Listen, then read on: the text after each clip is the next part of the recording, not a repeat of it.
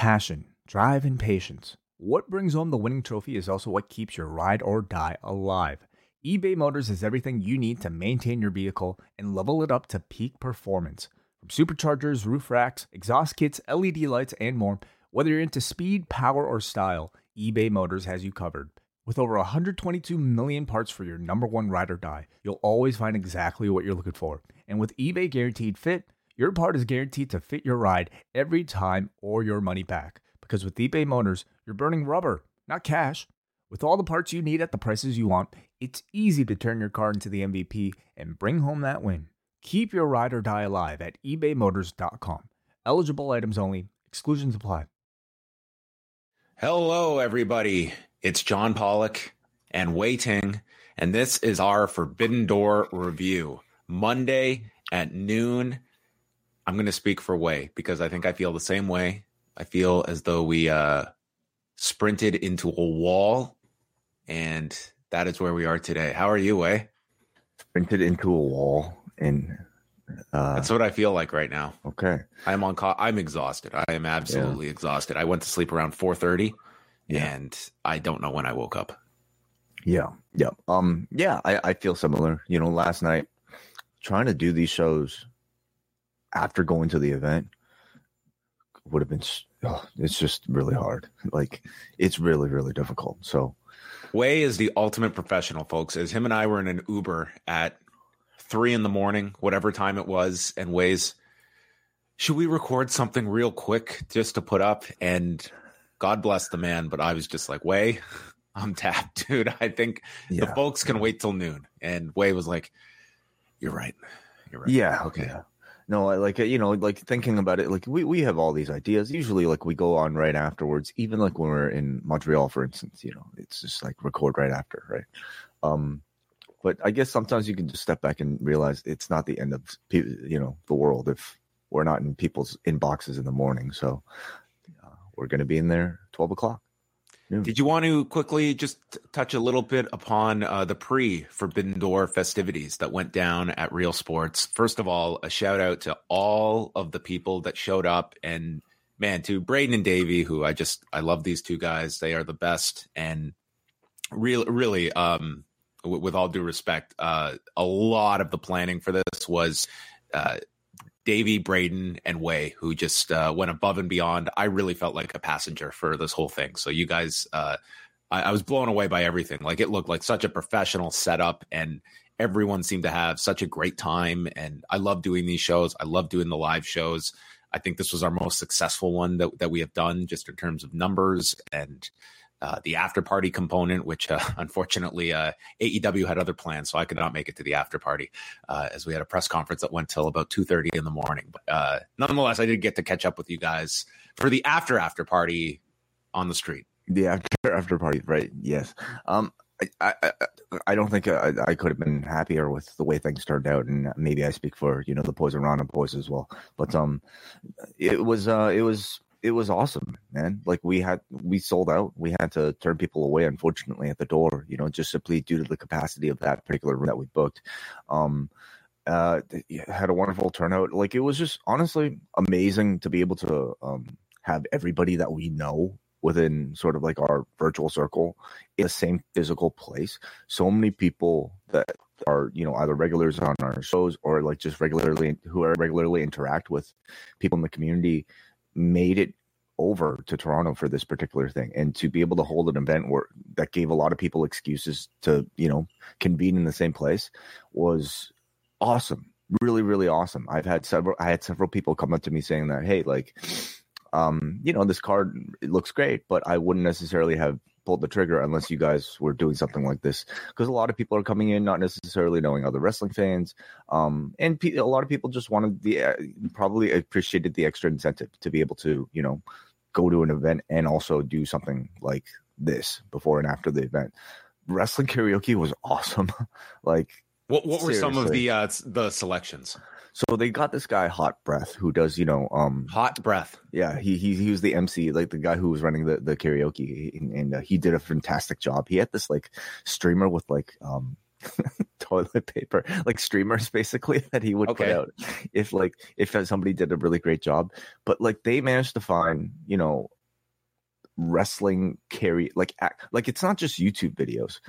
Even though I think some of these might anyway, they were like lyric videos with like, for Judas and for like certainly like a highlight for me was hearing Eric Marcotte do Batista's theme song. I Walk Alone. Yeah. I put a small video up on our Instagram. What a weekend for stories. Eric Marcotte. I mean, he had his Sonata encounter. He was and all of these things he never signed up for. It's people signing him up for stuff. Dickie Bird signed up Eric for the Sonata meet and greet that Eric didn't know about. Ended up getting trapped in the Air Canada Center for like 3 hours. Yeah, the Scotiabank Arena kidnapped Eric Marcotte and Brandon from New Jersey. They were stuck in there, and then went through the tapings on Saturday night. And then this Batista thing, somebody signed him up for. But as always, Eric puts his full heart into it, whether it's beating Sonata or sing Batista's theme song. He did great. John Cena did John Cena's theme song for today. But honestly, it was so much fun. They did so well with the games, and a lot of people had some really great questions for our Q&A. And the staff at Real Sports were, some of the most professional that we've been able to work with for something like this. Yeah, I was pretty amazed when I walked in there and like all the graphics that they had up. Like this looked like such a professional setup that we had. The location was phenomenal. I still couldn't believe that we landed this location. Like for those in Toronto, they will be familiar like with Real Sports. Like this is the big stadium bar that is owned by Maple Leaf Sports and Entertainment, and it is like no word of a lie. Like it is a stone's throw across the street from the Scotiabank Arena. We could not have a closer location, and we thought this would be a great opportunity, not just to host all of our friends and listeners, but hopefully, pick up, some new people that might just stumble upon I Walk Alone on the karaoke screen and come into the Poison Rana post wrestling universe. So I only got to be there for the Q&A portion, but man, we got some great questions. Everyone seemed to have a really good time. I always enjoy those shows. I love doing them and getting to meet all of the listeners. First time we got to meet our man Neil, and that was a highlight for me this weekend, was just getting to meet him, hang out with him for a bit. It was odd. It was as though it was like I have not met him, but it really did not feel like that. You know what I mean? But yeah, so many people were up here, new people, old listeners, like all gamuts of listenership over the years. Yeah. I now often have experiences where like I meet people in real life for the first time that I've been speaking to sometimes for years online, and almost in all cases you just kind of pick right up from like where you were online. Like it feels like I already know these people pretty well. The one thing I'm not prepared for are people's heights, and that never heights translates. Well, yeah, like how tall they are. Yeah, I mean, exactly. Bruce Lord is a giant. I mean, we have a lot of tall listeners. Okay, I was standing in a circle with like Bruce Lord, I think Robert Pearson, Jesse from the Six, Neil. I'm taking like a selfie photos, and I look like a hobbit next to these guys. We have some tall people podcasting. Yeah, I've never thought of the height situation, but I guess you're right. When you think about it like that, I'm used to being the taller one, but I guess I just kind of just blend into the background. So anyway, that was a big thank you to everyone that came out, that traveled and went to the shows, came to the after party. We thank you very much. Brain and Davey are doing another one of these events over All In weekend, the day All In It. Yeah, All In It. They have already sold out. They're the Trinity Bar, I believe, is the location. So they don't need any more promotion for that show, but that should be a lot of fun. If I can honestly say, if I was not a part of this, I would attend one of these. They are the party hosts. They are just in their element as the MCs. Yeah, I'm sure plenty more in their future as the hosts of Way's wedding. Like what better endorsement could you have than Way enlisting those two on the biggest day of his life? Yeah, no wrestling karaoke at my wedding, although maybe my next wedding. What are you saying, Way? I think you're one and done. All right. Well, we do have Forbidden Door to get into. My grand plan was, I always just assume that there will be all this extra time. I was going to hopefully watch a portion of this show this morning, but surprise, surprise, I have not seen any of the show beyond, the live experience of it. So that's where I'm going to be coming at it from. As a note taker, of which I got comments, including from Pat LaPrade, very old school, Pollock, with the pen and paper. It's very hard in an AEW setting, especially, to be jotting down notes and looking up and looking down. Mm-hmm. So don't be the guy. Surprised you missed the sunset flip spot. Surprised. Don't be that guy. You don't be that guy. Nobody really likes that guy. But we do appreciate, corrections if we do miss something big. So chat room is open. Thank you all to who are making the time at 12 p.m. Eastern time in the YouTube. But I have so much respect for you handwriting notes for AEW. I think that's one of the biggest challenges. Well, I am now officially investing in a portable charger that I can have, because that has been the bane of my existence. Actually, maybe I'll save it for another time. I had a hell of a weekend. It's long story short, I was in a bit of a car wreck on Friday night. I was at a red light and got smoked from behind, and I'm okay. That is the good news, depending on your opinion of me. And anyway, so that was my Friday night. Was the car accident was one thing. It was waiting afterwards for the officers to arrive to give my statement, of which this car accident occurred at about 10:40 p.m. The cop arrived at just after 4 a.m.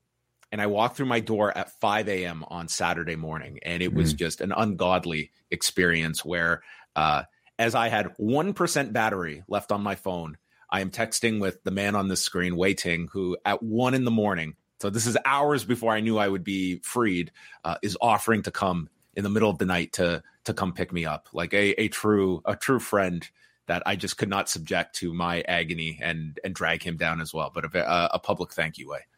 Oh, please. No, I've been there, not that late, thankfully, but at that point, like where you don't have a car.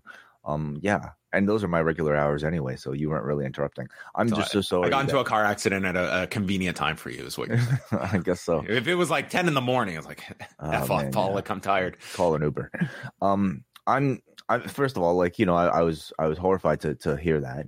I know how it's great that obviously you're physically okay. It doesn't sound like anybody else in the accident. Well, anyway, you don't have to talk about that. But I felt terrible that you had a shitty night to what sounded like an incredible experience going to see MJ, a show that you were really looking forward to. So I'm just going to get into it now. Okay, we'll get into Forbidden Door. So on Friday, all week I was debating. This was at Downsview Park in Toronto. I've never attended a concert at Downsview Park. So I'm debating all week. I'm like, do I just take the subway to this show or do I just drive? And it was going to be raining on top of it. I'm like, great, this is an outdoor show. At the end, I'm just like, I'm just going to drive because it's going to be easier.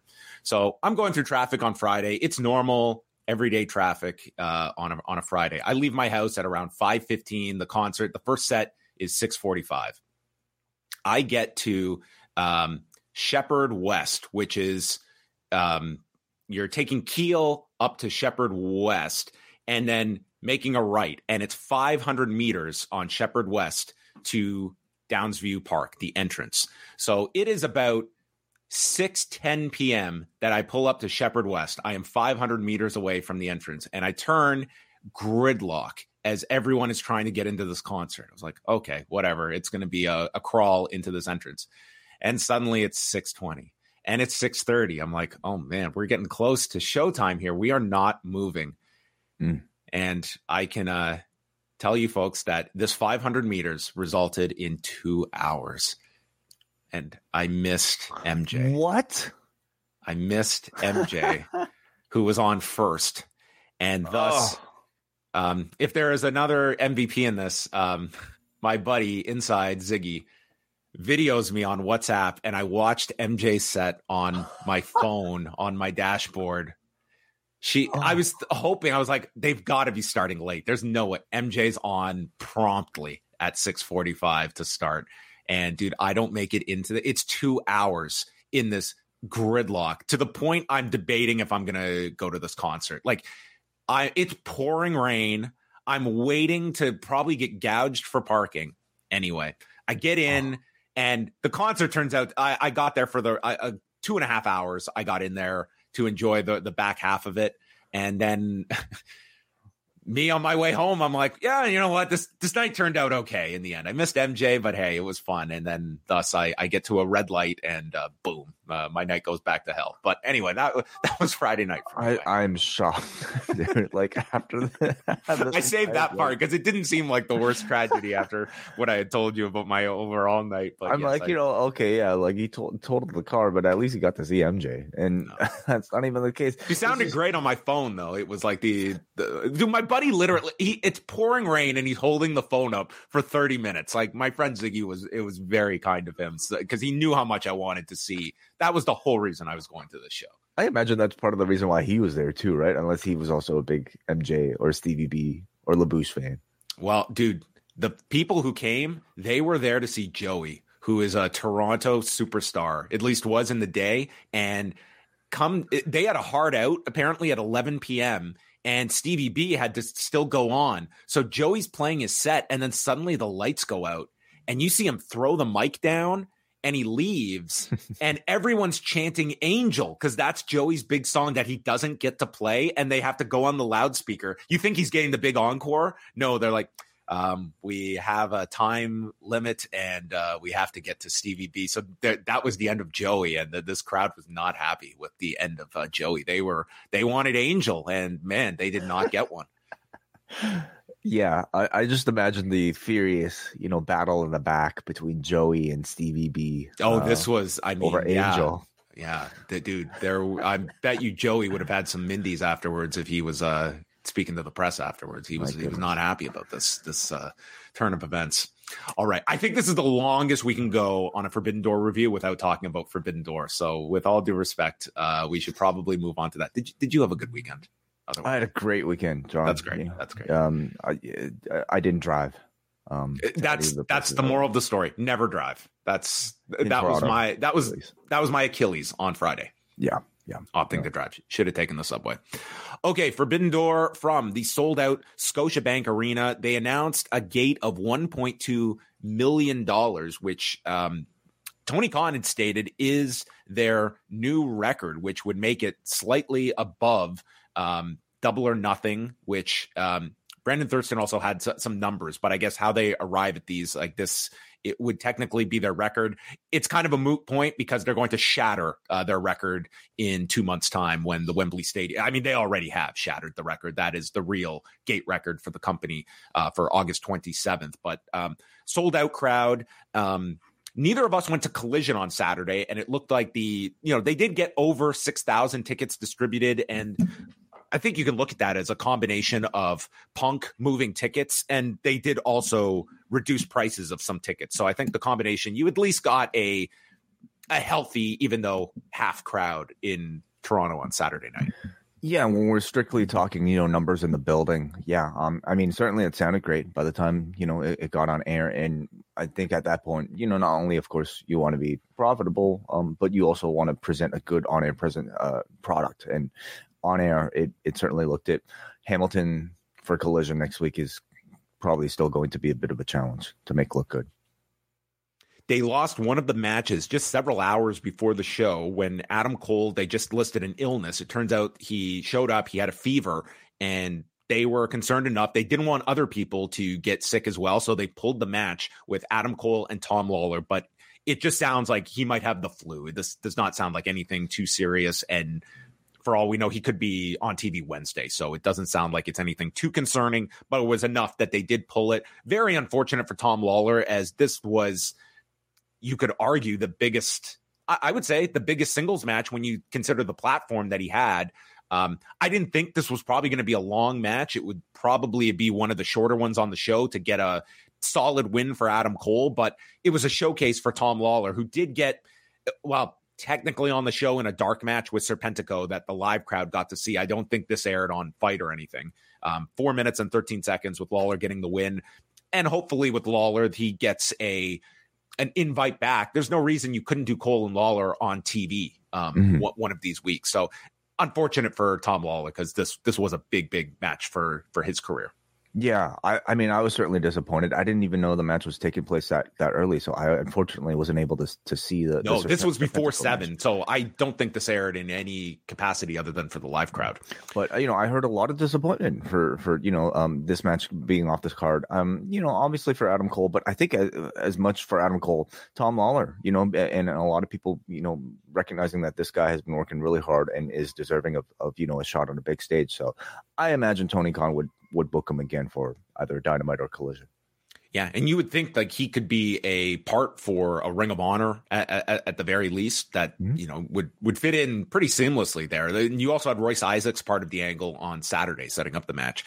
Tony Khan came out, there was a big pop for him, and then we got it was interesting during the 0 hour when the rundown came up, like you knew exactly it was going to be a replication, even and more so for CM Punk, because he was booed every time his image was showing, and that definitely extended to the match. So we'll quickly go through the results of the 0 hour. We had the Best Friends, Rocky Romero and El Desperado, against the Mogul Embassy, and this one, it featured a lot of big spots, getting the audience into it. Desperado was very popular. Cage missed a discus lariat, hitting Swerve, and then they worked together with a assisted F5 onto Rocky Romero, and Swerve pinning him with the Swerve Stomp. And this one went 12 minutes and 33 seconds to open the show. Good reaction, and Trent Beretta as well looked very good in this, hit a moonsault to the floor, but Swerve gets the victory here after losing to Tanahashi the night prior, which was, a match that you and Kate went over, and we will talk about Tanahashi later. Yes, we will. Yeah. Good action, good presentation. Swerve comes out looking, as always, like a star when he's backed up by, 3 giant dudes. They actually changed this because I believe the night prior, they announced this as a 6-man with Roppongi Vice and Desperado versus the Mogul affiliates minus Brian Cage. So they just decided to add Chucky T and Brian Cage in there. Yeah. Unfortunately, no Rick Ross on the shows this weekend. Who was very close in town. I wonder if they went on a nice coffee date. Rick Ross and Swerve.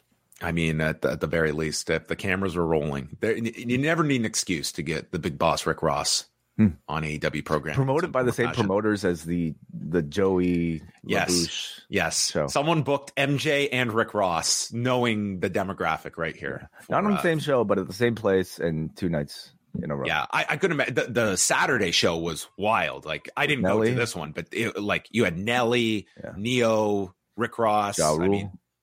Ja Rule, like Pat Joe, I think. Oh yeah, this was like 2003 coming at you really hard. So anyway, yours was about 10 decades earlier, and then the Nelly was maybe. I'll tell you, I thought Friday was pretty niche, but dude, it was packed at Downsview. Like not full, but it was. I couldn't believe how many people were there, and it was a certain demographic, because there was at one point someone that came upon me and my 2 friends and were like, "How old are you guys? You look so young." I was like, dude, if you're looking at me and saying young, then that really does tell you it's an older audience here, because I do not think I scream young. What's even like, well, how old did they look? I mean, older than us, but not like it was, dude, put it this way. I was looking around. I don't think this was an under 30 crowd that was coming out for Joey and such. But the big Palazzo scene of the early 2000s, they came out in droves. Palazzo? Did you ever go to Palazzo? No? Never. No. Club Menage? I'm sorry. King Street West? No. Okay. Back to the review. We also had Kevin Kelly, Excalibur, and Chris Charlton calling the 0 hour matches. Athena versus Billy Starks in the Owen Hart Cup was next. A fine match that they had, although, not as, not like this big breakout match, I thought, for, was that the next match? Yeah, that was the second match here. You had this one that was next. Yeah. So this one went about 8 minutes. You had Stark selling for a fair amount of it. They went back and forth with drop kicks, and then it starts with a swan dive landing on the edge of the apron. That looked fun. And then Athena hit her finish with the kind of a Stormbreaker into the DDT and advances in the tournament. I thought there was the chance that you would do the big upset of Billy Starks, but no, this was just a solid win for Athena, which is fine. You want to, I think, reacclimate her on the AEW side during this tournament. And she should be a figure in the women's division on AEW. And she can moonlight in Ring of Honor, but I would not be making her exclusive. She's such an asset to the main shows. And from those that have been watching Ring of Honor every week, she has been a highlight consistently for people with this title run that she's had. So I think like that's the example of someone that, let's not pigeonhole them as just being ROH exclusive. Yeah. I think it would have been a neat idea to, have Billy Starks all of a sudden get this upset win and just continue on with a bit of momentum for an introduction to this tournament. But I mean, Athena at this point is also in need of a reintroduction for an audience who hasn't probably seen her on AEW TV in quite a while. And from all accounts, she's been doing great. So hopefully this will lead to that. I think she becomes maybe even a prime candidate to actually win the whole thing. Then we had Stu Grayson. This was unexpected, taking on Logan Paul. And dude, this guy is just such a dead ringer for Logan Paul. He's speaking of El Phantasmo. And I wasn't the only one who noted this in our press area. So El Phantasmo just came out and it was like, okay, I'm in a cold match on this show, but man, am I going to show out? And he did springboard, swanton, quebrada follow-up, top rope hurricane rana, and then the splash off the top. There's a 450 by Stu onto the back for a 2 count, and then a springboard tornado DDT by El Phantasmo that he couldn't have hit more crisp into the CR2 and wins the match in 7 minutes and 14 seconds. I really enjoyed this match. It didn't come in with any kind of buildup. It was really just a let's go out there and show out for our 7 minutes. And man, I think El Phantasmo can be a breakout babyface. I'm very excited for him in the G1 this year in this role. But yeah, it was. I think this is the kind of match you want on a 0 hour. That it's not any stakes. It's not a big marquee match, but it was enjoyable for the time they had. Sure, yeah. I can't really say it made that big of an impression on me, other than the fact that El Phantasmo received a great reaction here, in Toronto, and it's a crowd that loves its Canadians, but even Canadians that aren't AEW. Regulars, they treated like a big deal. I felt there was very much like a, sort of like a New Japan aura attached to anybody that is from that company, because they're rarely seen, and they nonetheless felt like stars tonight. And the final 0 hour match, it was Shingo Takagi, Hiromu Takahashi, and Bushi against United Empire's Jeff Cobb, Kyle Fletcher, and TJP. They went 7.5 minutes, and big reaction for Hiromu. Cobb hit a suplex, and then Hiromu, he came down off this suplex from Cobb, and it was scary as hell. And instant memories of the Dragon Lee match with Hiromu. I freaked watching this, and he continued the match. He was fine. He didn't get spiked on the head, but goddamn was it dangerously close, too close. Too close, and unfortunately, I suppose this sort of thing will be a bigger conversation later on in the show, but especially for somebody like Hiromu, who is we should be reminded that we're extremely lucky that we even get him wrestling today. To put him in that sort of risky situation, man, I don't know about these belly to belly suplexes all the time. This was a lot like the Ridge Holland Big E spot. I mean, it was really, really scary to watch.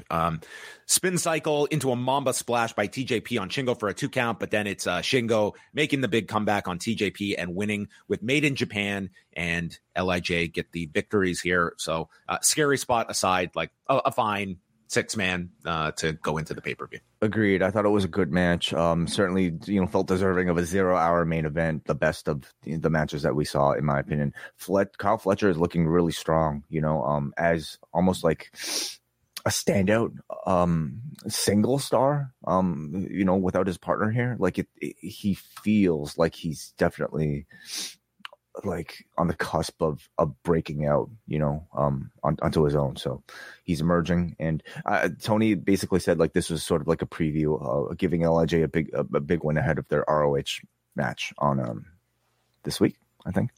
Yeah, and it was also brought up in the press conference by Tony Khan when he was asked sort of about the structuring of these shows, and it seems that what we got last month with the pre-show, where I think it was one match And it seems that's going to be more the norm than this, where this was a case of all these talents were over. They wanted to get everyone on the show, but sort of loading up the 0 hour, it seems like they're going to do the kind of less is more approach. And we might be getting like 1 to 2 matches with a lot of interviews and stuff with RJ and Renee. So, I guess we'll see what they do for Wembley as well. That'll be their next pay-per-view, or Death Before Dishonor. I was personally happy to see, certainly a Shingo Takagi and Hiromu Takahashi on this a pre-show, and for that reason, even like a strange match, like having I don't know, El Desperado be a part of Chaos to and the Best Friends to team up against the Mogul affiliates. I thought there was enough novelty in all these little matches that made this extended 0 hour worthwhile. But I definitely feel like there were some complaints, especially from people who aren't, regular AEW viewers, about how long this show was by the end of it.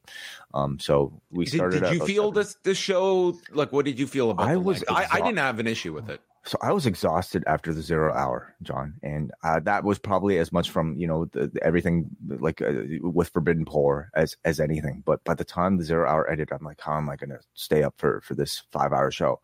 I was energized for this entire 5 hours because the show was this good, but I could see, if you're just kind of stepping into this as a bit more of a casual observer, certain people I'm sure would have been surprised that after Ospreay and Omega, there were still, 2 very lengthy matches to go.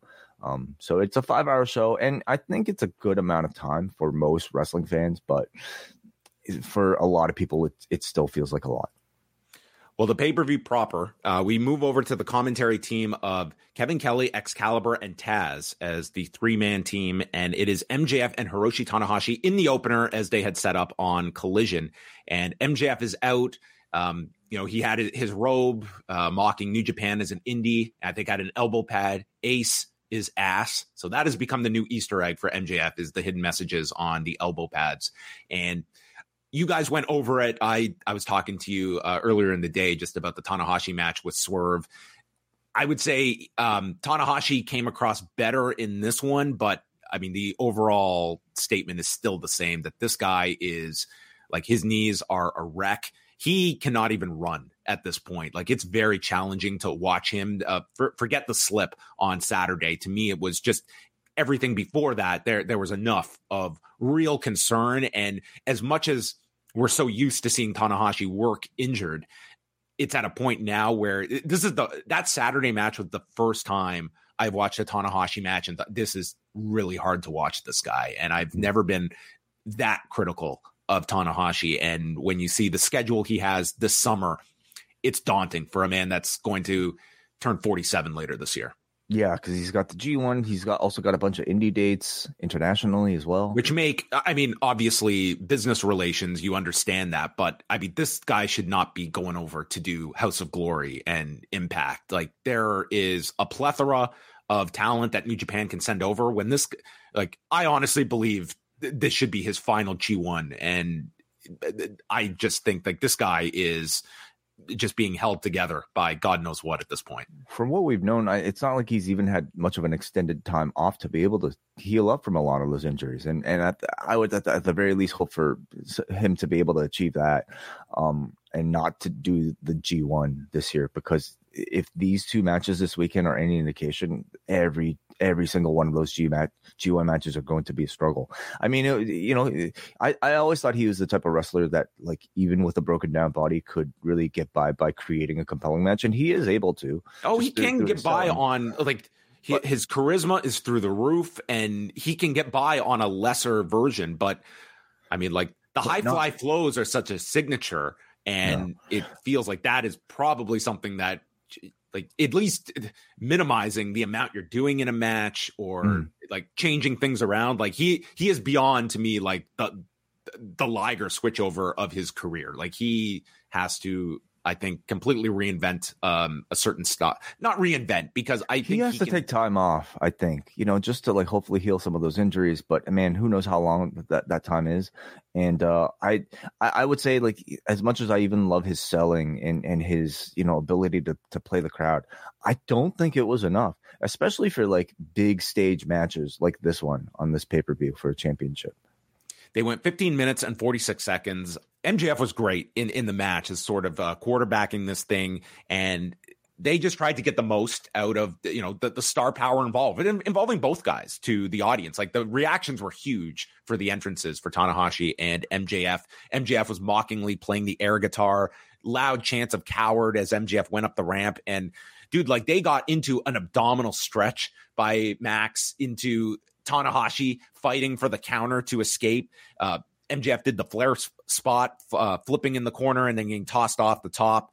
And then there was a shoulder breaker to Tanahashi, pokes him in the eyes. He's giving the middle finger. And then Tanahashi hits the high fly flow, but lands on the knees. And Bryce stops MJF from using a belt shot. And Tanahashi gets a visual cover as Bryce is distracted. And then it's the ring that MJF takes out of the trunks and cracks Tanahashi with and gets the win. 15 minutes, 46 seconds. Not one of the standout matches not a bad match, but it was sort of just, kind of mid-tier, which is not going to be a standout on a show like this. Yeah, and I think from what my expectations are of like MJF singles matches, especially MJF, title defenses at this point, I definitely thought this one was a step down.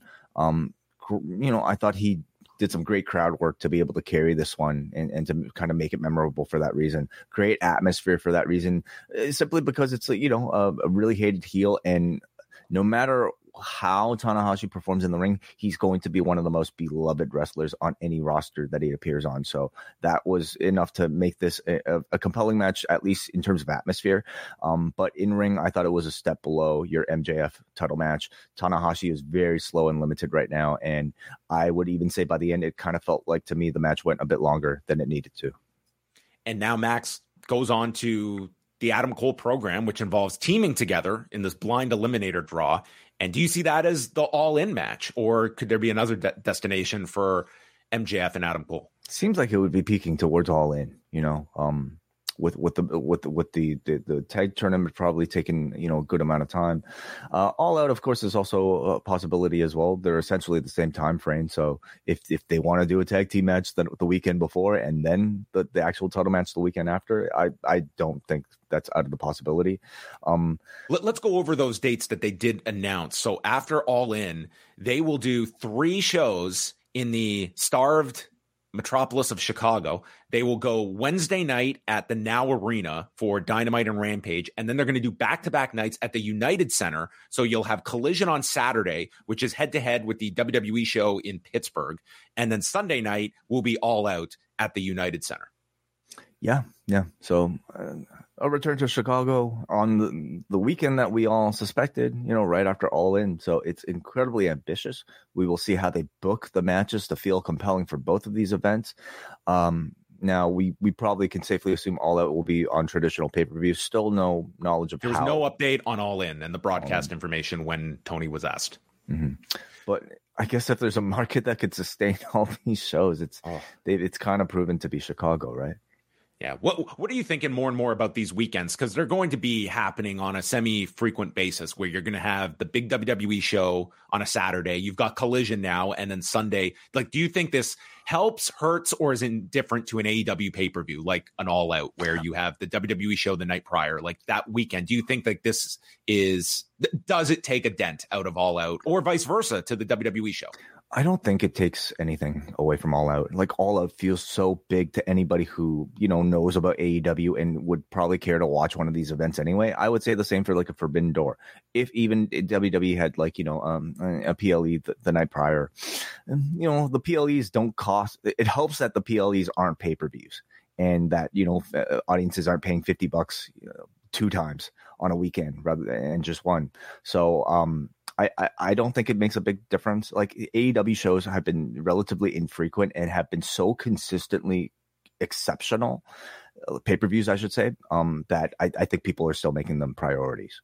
Yeah, I do think NXT running against an AEW show, I think that was a mistake on NXT's part. I think that was totally lost, and I don't know if they would replicate that again in the future. But I am very curious in this next year if we do get an example where it's a big WWE show against an AEW pay-per-view head-to-head on that night. I don't know if that would happen, but that would be, you can't discount that as the next step in, some of this counter programming. We're also coming up to maybe our first instance of WWE running a PLE up against Collision, and how will Collision SummerSlam, we will have that. I mean, that will be the night where we see what does AEW put up against it, and conversely on the night before All Out, like that will be a big Collision if you're booking the United Center, and that's going against the Pittsburgh show. I think Payback is the show. So, right. Yeah. Well, they have a pretty good runway, at least, with Money in the Bank taking place in the afternoon. Special, unique start time. Unique start time. Satoshi Kojima, the biggest Canadian babyface on this show, against CM Punk, who comes out. And I'm not going to say it was not like, there was definitely cheers for Punk, but they were greatly drowned out by the boos. And again, as I felt on Saturday, I think this makes for a really compelling atmosphere when you have CM Punk, who, again, felt like a megastar on this show because of those reactions. I would not be viewing this reaction in Toronto as a negative at all. I thought that he came in, and this is going to be the allure of Punk, is that, yes, we're out of Chicago. What are the reactions going to be like? It could be very different in Hamilton, or they could just piggyback off Toronto. But that's part of the appeal now, is seeing how these different markets react to CM Punk. It's like, this is your presidential candidate, and he's going to red and blue states, and we're going to see which is which over this campaign that is his return. Campaign Punk. Very nice. Yes. Yeah. I certainly, it's what made Saturdays for 8-man tags so special and entertaining to me, was every instance of CM Punk tagging and just being able to hear this crowd, be rebellious in its sort of reactions to just any. Did we get a Bizarro World line on commentary? I doubt we did, but we did not hear commentary. We did not get it on Saturday, so I don't know if we would have gotten it on Sunday either. But listen, the worst thing you can have as a professional wrestler is to have an apathetic crowd, and these crowds for CM Punk are anything but apathetic. This was some of the biggest reaction throughout the entire night. In hindsight, I'm almost kind of grateful that we didn't necessarily get a Kenta match, because having somebody like a Satoshi Kojima, who, I don't know how much people like in Toronto would have necessarily, I guess, cared There was the Kenta is better chant that started midway through the match. Sure, yeah. But that was almost just, a way to antagonize Punk, right? But I'm saying, Satoshi Kojima being on the show, like, he's a babyface. He's a New Japan dad that is and a legend that's like very hard to like dislike. I think almost having like a straight up heel like a Kenta be opposed to Punk would have made this match a little bit more awkward, because having somebody like a Satoshi Kojima against Punk, allowed him to play a straight up babyface and allowed the audience to put all their negative, or at least their heel energy towards a CM Punk, and for CM Punk to play a great heel, I thought, in this match.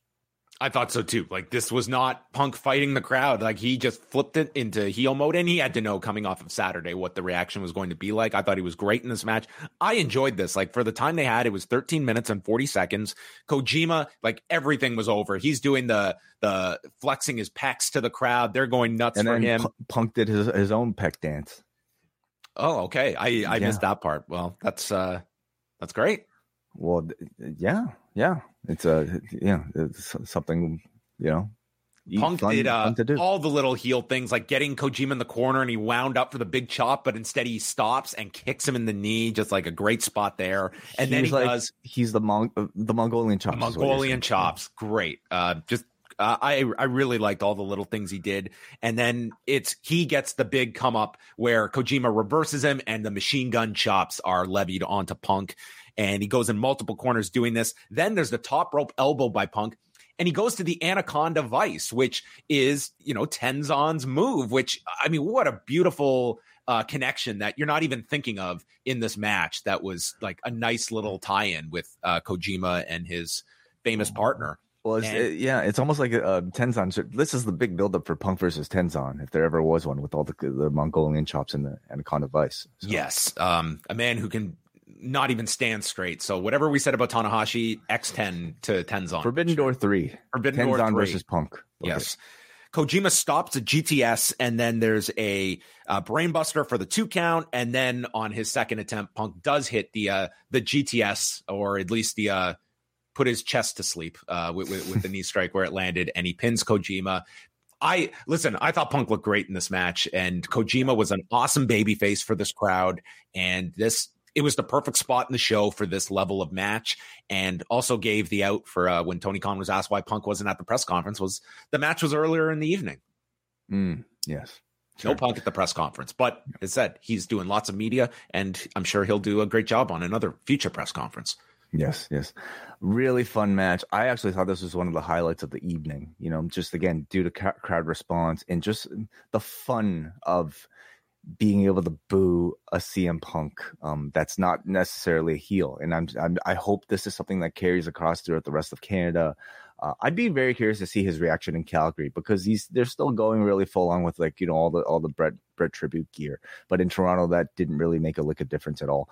I thought Punk played with the reaction perfectly, gave us this great teasing heel performance, genuinely looking like he was having fun in there, thriving in enemy territory. So it's really for the benefit of both the performer and also for the in-ring on-screen product as well, that they continue to play with this more so than John Cena. CM Punk is a baby face with an edge, who's not afraid to antagonize and do things that could just be straight up deemed heelish in certain territories. And I think that makes him far more compelling and interesting as a character.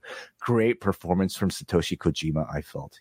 Obviously it helps having a crowd reaction like this, but because of he had that, it gave you so much more appreciation for all the things that he probably usually shows that aren't as appreciated, like his incredible charisma in ring. I thought everything he's still able to do looked really good. The machine gun chops got a great reaction, so I'm glad this one had time. I enjoyed this more than MJF Tanahashi. Oh, I did too. Yeah, absolutely. Yeah. Third match on the pay-per-view was the AEW International Championship 4-way, with Orange Cassidy defending against Zack Sabre Jr., Katsuyori Shibata, and Daniel Garcia. And this was a hell of a match that I saw a ton of praise for. And I was amazed this was only 11 minutes and 27 seconds, because they worked in so much, and you had all these competing stories of all 4 figures coming into this match. And this audience, like, understanding all the submissions of Zach, the history of Shibata, and Daniel Garcia, who to me, this has been, he was a great addition to this too, because he needed something like this, that coming out of, he feels reignited as well, and continues the Cassidy story with this title reign. So, all 4 are down after a series of boots. Garcia delivers a belt shot to Shibata, and the crowd is yelling, "You're a wrestler." And Shibata and Orange Cassidy, they sit cross-legged in front of one another. They're slapping one another. And then Orange hits the orange punch with the bad hand. Zach escapes a Shibata rear naked choke using the European clutch, and Daniel Garcia makes the save. There's a PK to Garcia, but Cassidy is then in and removes Shibata from the ring to steal the pin with a cradle. Afterwards, the 3 champions, which are Cassidy with the international title, Shibata, and Zach, they're all standing there with their respective championships, and indicating like several potential directions that comes out of this. But they did shake hands in the end with Cassidy and Shibata, the remaining 2.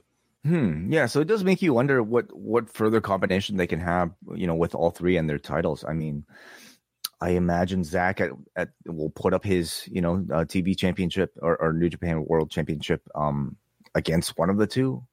Maybe that's a post G1 type of direction you could incorporate Zach, because I don't think he'd be available for a while. But Shibata and Garcia would seem likely for ROH, and then this Shibata Cassidy match could be anywhere this summer, if that seems to be the next big international championship match. Yeah, I thought this match was really excellent. I thought it was great at creating little chapters and excitement throughout. It almost felt like, this really interesting choreographed, like 4-way dance that felt different from, anything else on the show. And everybody was able to have their standout moment or standout trait. Garcia, I thought, made a big impact based off of his sense of humor, and just kind of being a little bit of the butt end of the joke, throughout the match, but still like very entertaining, for his dancing and whatnot. Shibata, I thought, for his stiffness. I mean, I've had several people remark to me afterwards that they still consider it such a novelty and such an amazing thing that they got to see Katsuyori Shibata wrestling live. And he's not just doing like pure rules, like no back bumping type of wrestling here. He's going full on pretty much. And obviously you hope every performer is cleared and completely okay to do it. But here he wrestled a full match on a New Japan show. So he finally got his little thing. Orange Cassidy, I think, continues to sell the storyline tremendously. And Zach, for his unbelievable speed and technical counter wrestling. There were moments and sequences here that were just like, wow. It was chess, but it was speed chess. And there's no better physical embodiment of speed chess than Zack Sabre. Yeah, I thought one of the best matches on the show was this 4-way. Can't say the same about the IWGP World Heavyweight Championship match where Sonata retained against Jack Perry. I thought this was going to be the sleeper match of the show. I thought they were just going to tear it up with the two of them. Sonata was, I didn't sense the same kind of aura that a lot of the other Japanese stars had on this show, which I think does tell you it's not a case of them not knowing Sonata, because this is an audience that is clearly up on all New Japan. I think it's just a realistic understanding of where Sonata is in terms of his level of star. Like, this is not a guy that is at the top level of the biggest Japanese. Like, compare him to Kojima. And granted, Kojima was there with Punk. But Sonata versus Punk would have garnered a pretty big reaction for Sonata. But I know what you're saying. Like, for Jack Perry, I think was a strange choice. Like, if you listen to Tony, he wanted something big for Jack Perry, and obviously, something to set up this post-match angle on a big show. I completely understand. But it's not that attractive of a matchup, and I wouldn't say Sonata has been making that many waves as champion right now. He also doesn't necessarily have an in-ring style that I think is as flashy as some of his, contemporaries in New Japan. Yeah, I mean, the most over babyface in the match was Red Shoes, followed by Hook. So the performers in the actual match were like third and fourth. And then Perry tried to apply the Paradise Lock onto Sonata, who stopped him. And Sonata, it was like a decent back and forth, but I never felt like this ever got near like the second gear that you would expect for an IWGP World Heavyweight Championship match. Not to say this had the expectation of a Sumo Hall main event, but certainly on a pay-per-view, this one fell under the expectations for me. Like, Sonata won with a moonsault, and it was sort of just out of nowhere. Like, I wasn't even expecting this to be the finish because it just felt somewhat flat. And this match, it's going to be remembered for the post-match, which was Jungle Boy blasting Hook on the stage for the expected heel turn, although probably a lot earlier than everyone was expecting. Like, this would be small seeds leading to the turn, but they jumped ahead to execute that, and he lifted up the FTW belt and left it. And then they cut to the broadcast team, and Taz takes the glasses off. And I can only imagine Taz was phenomenal reacting to this to get the angle over with Hook. So I do want to go back and watch Taz's part. So I thought an underwhelming match overall. I thought so too, and if it wasn't a bad match, it's not the type of thing where I'd be like, "Wow, this really dragged the card down." It didn't. It wasn't to the standard. It's a high standard that we're looking at this show, and there were matches that met it and matches that did not. I had higher expectations for this than maybe most did. Like, I saw this as not the match that jumps off the page at you, but I thought this, like, if they get there 15 minutes, this could be a hell of a match. Yeah. Unfortunately, I don't know what it is, but it's not the type of in-ring combination that I think made for anything that special. But most people are going to be remembering this for the post-match angle. I agree. I thought it was a bit soon, but this type of Jungle Hook turn, is Mowgli one that is still a babyface. That's right. Yes. Everybody was expecting it anyway, so maybe just kind of get it over with so they could push to something for All In. You would think. Yeah, I would aim for something like this should be the summer program for the two of them. I just wish there was, I mean, you do have a history with them. It's not as though they were just thrown together recently. Like you do have that connection. I just don't think it was established enough that I thought you would spend part of the summer of these two having each other's back. But everyone, like when you watched Jack Perry's match with Doki on Rampage, like you could see the audience was all ready for the turn. And so was Jack Perry, who was very good in this match with Doki. But it did feel as though, everyone is ready for the turn, and they decided to get ahead of it with this. And it was a huge reaction when it happened.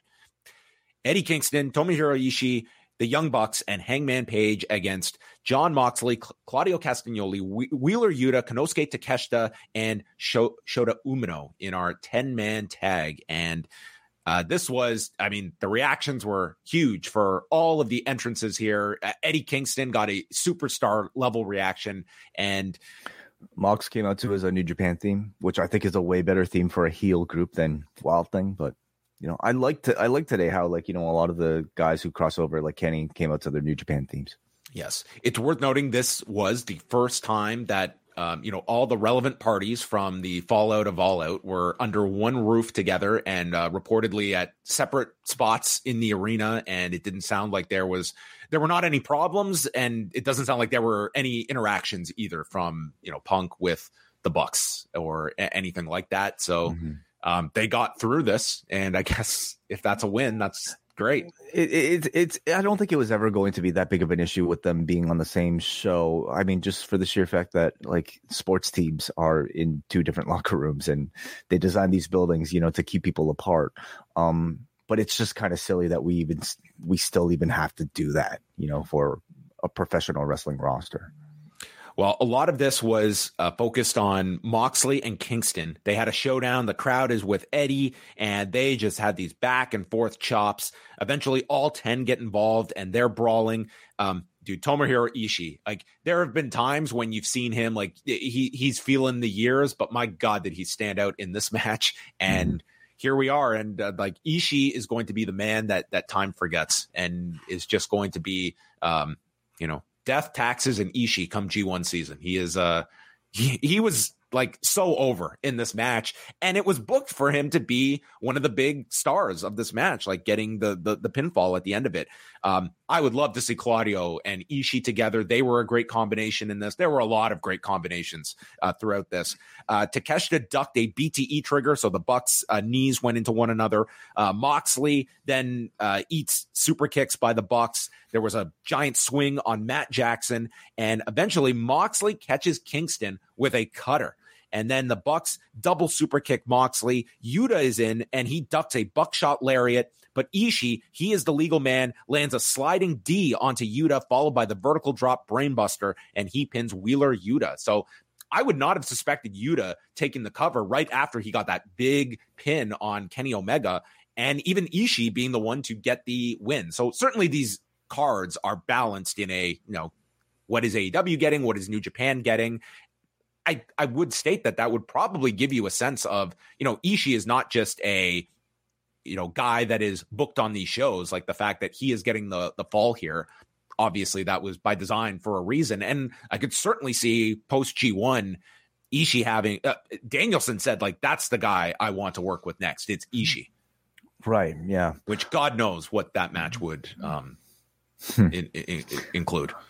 Yeah, I don't know. Ishii feels like such a staple of a New Japan roster that I don't know how much of an extended run we would be able to anticipate from him in AEW. But the occasional spot, he's somebody that like we saw on Wednesday. You just simply announce him, and I think he gets a really good reaction from the audience, and certainly in ring that's a guaranteed positive result. So it could just be maybe a little bit of political, hey, you get this guy winning, I get this guy winning, that maybe just resulted in Ishii keep taking the win here.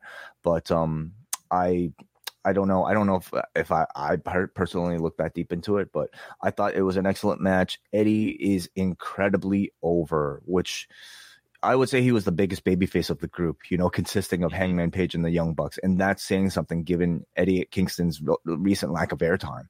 The fact that he manages to garner these immense reactions just no matter what. So one key spot I missed was when the Bucks were going for the double super kick onto Moxley. Kingston dove in to save Moxley and ate the super kicks himself. And then Moxley hits the cutter to Kingston after that. So you had Kingston he's at odds with Moxley, but in the line of fire, he still took the bullet for Moxley. And then Moxley did not do the same, hitting him with the cutter. So that would seem to be coming out of this sort of Kingston and Moxley going into some kind of program. Although Kingston's not going to be available during G1. that G1. So it's weird. Like in another era, you would have Moxley do some big injury angle to write off Kingston. But I think with this audience, it's kind of insulting when the guy's not hurt. He's going off to do a tournament that I would not suspect them doing that kind of an angle. But certainly that would be maybe a match for Chicago, or even, again, you have all these big shows at the end of the summer, but Moxley and Kingston would be a big match. Moxley Kingston is just sort of like a story that is going to be carrying on through the years. And all you really need for an audience is to kind of like show them these little chapters. And even if you have 2 months between something like this and the match itself, the audience will still be there for it. So they laid the necessary groundwork to really build up to a big match between the two, whether at All In or All Out. I'll say I didn't really love some of the more melodramatic instances of Kingston, shoving Moxley out of the way for the super kick. And I'm a huge fan of that sort of storytelling stuff, but I don't know if it made a whole lot of sense here, given that these two chopped each other for 5 minutes straight. And then Kingston suddenly got a heart and decided to shove Moxley out of the way for the super kick. Maybe commentary was able to explain it a bit better, but I thought that was maybe a little bit of an overreach. That some incredible spots though, including the never ending chop fest between the two. As everybody else was doing their dives on the outside, there was great energy anytime Mox and Kingston were there together, but also great energy anytime Hangman and the Bucks were doing their Hung Bucks, three-way spots. Takeshita, I also thought worked really well as a heel in this match, and I love seeing him paired with Tomohiro Ishii. Everybody did really well, I thought. Toni Storm and Willow Nightingale for the AEW Women's Championship. There was a DVD to Storm on the edge of the apron. Saraya and Ruby are in the corners, but that led to the big ejection spot. And Toni Storm hits the hip attack and won with the Storm Zero. And they showed Britt Baker watching in the back. She's got the match with Ruby Soho this coming Wednesday in the Owen Hart Cup.